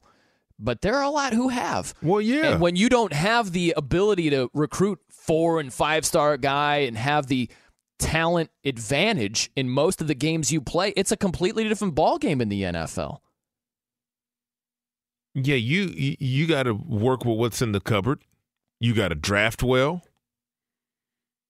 And you got to know your personnel and put together a plan that they can execute. Yeah. Outside of what your ego is telling you. And the other thing is with Urban Meyer, and he's cited his health numerous times. And it's like the NFL is. Yeah, brother. I don't know if you want to do that now. I don't know if that's the league for you. So it's a lot of stress. Ask Gary Kubiak. Right. Good example. Also, this while we're talking about coaches, again, Stephen Y. DeSager bringing up the hard-hitting stories as he always does. Tom Herman out at Texas. Steve Sarkisian in. Now, it stands out to me, okay, Tom Herman was 32-18 in 4 seasons at Texas. So if they want to move on, okay, I understand that. But who they move on to, Steve Sarkisian, he's been 47-35 as a head coach at Washington and USC. And you look at him being the offensive coordinator at Alabama, that boosted his value. There are all these schools that want to tap into that Alabama magic. You know, do you remember the old MTV show, Ephraim, Pimp My Ride? Mm-hmm. Great show. Someone would bring in this beater of a car, and they would just deck it out and put all these bells and whistles on it. It's a great show. I think Alabama is like Pimp My Resume. I think that's what it is. Because you had Sark, who was 47-35 as a head coach. He goes over to Bama, Lane Kiffin style. He's an OC for 2 years, and boom, presto. Now he's the head coach at Texas, major university. I think that's what Bama is for a lot of those coordinators. They just spruce up their resume. Just boom. Bama? Saban? Championships? Nice. Cool. Yeah. Rings? Interested. Yeah. So Sark takes over. You think that's a good move by Texas? Yeah, why not? It's kind of the backup quarterback syndrome, right? It's like if Tom Herman was a starting quarterback, he was struggling. And there's this tendency to be like, throw in the backup, right? It could be way better. It's like, it's true, but it could be the same or worse. And I would argue that Sark has been worse in the past than Tom Herman has. So I don't know how it's going to be much better. College is all about recruiting, man. So you got to bring somebody in who recruits are like, okay. Yeah. Texas hasn't had that in a long time.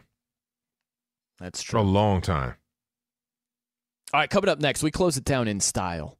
A little bit on Week 17, and also, I want to get your thoughts on this, big man. Possibly a very unconventional move by a team that, I might have some love for. I don't know. We'll see what you think about this. I'm Brian Noe. He's Ephraim Salaam. This is Fox Sports Radio. I'm Brian Noe. He's Ephraim Salaam here on Fox Sports Radio. Top of the hour, Arnie Spanier, Aaron Torres. Absolutely keep it locked here on FSR. By the way, shout out to my guy, Chef Boy Arnie Spanier, pulling an impromptu fill-in shift with Chris Plank last night. I was filling in, Ephraim, and 15 minutes before the show started, boom, power gone. Gone. And I'm like, well, that isn't good at all. So I called my sister. It's 1:45 in the morning. The shift starts at 2 o'clock Eastern, right?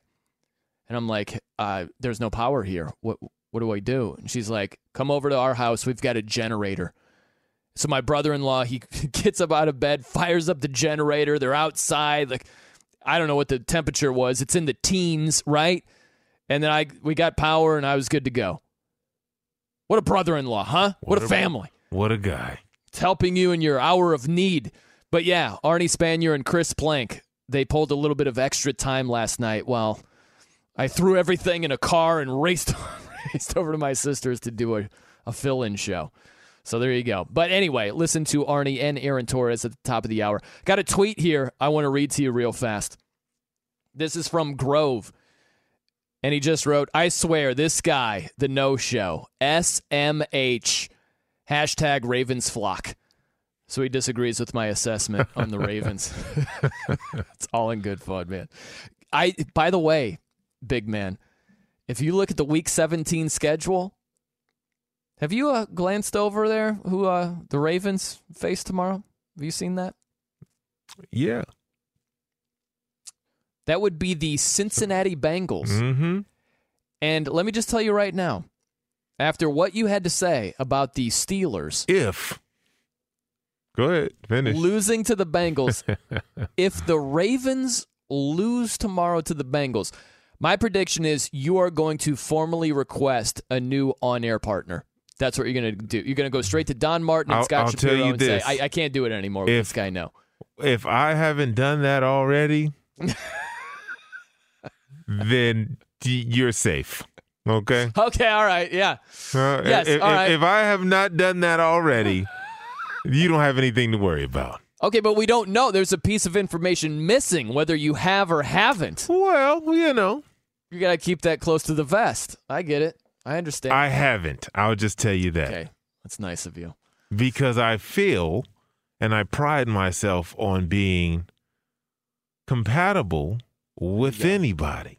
There you go. And I tested that. I tested that whole approach of yours. You tested the hell out of it. That's what I do. I want to see if you're truly committed to that lifestyle. You know, it's for you. All of this is for you, big man.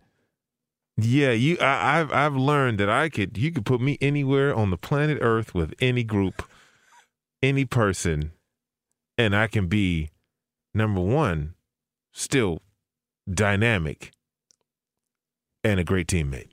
Wow. Listen to you. Okay, let's get to this, big man. I'm curious what your thoughts are. If you look at, now this is months away, the NFL draft, you're going to have Trevor Lawrence go number 1 overall to Jacksonville. You might have Justin Fields go number 2 to the Jets. Carolina just scores. I know it. Long touchdown. Imagine that. Basketball school. Crazy. It is a basketball school, but go ahead. It is, but they can still do things in football. Number 3 right now, the Miami Dolphins. Now just indulge me for a second. Okay. I still think Tua Tagovailoa can be a good NFL quarterback. I don't know that, though. And I'll tell you this, the Miami Dolphins, if I'm in their shoes, if they really like a quarterback prospect, if they really like Zach Wilson, draft him. Draft him. Because you know as well as I do, quarterback is the most important position in the NFL. It is vital to have a franchise quarterback to be a Super Bowl threat year in and year out. There's a chance Tua isn't that guy. And so if Zach Wilson is sitting there and the Dolphins really like the guy, I would draft him. And you have a better chance of one of them panning out. So I would go in that direction. And there's an argument on the other side that makes a lot of sense where, hey, use a number 3 overall pick, get to a weapon, surround him with talent. He can still get the job done.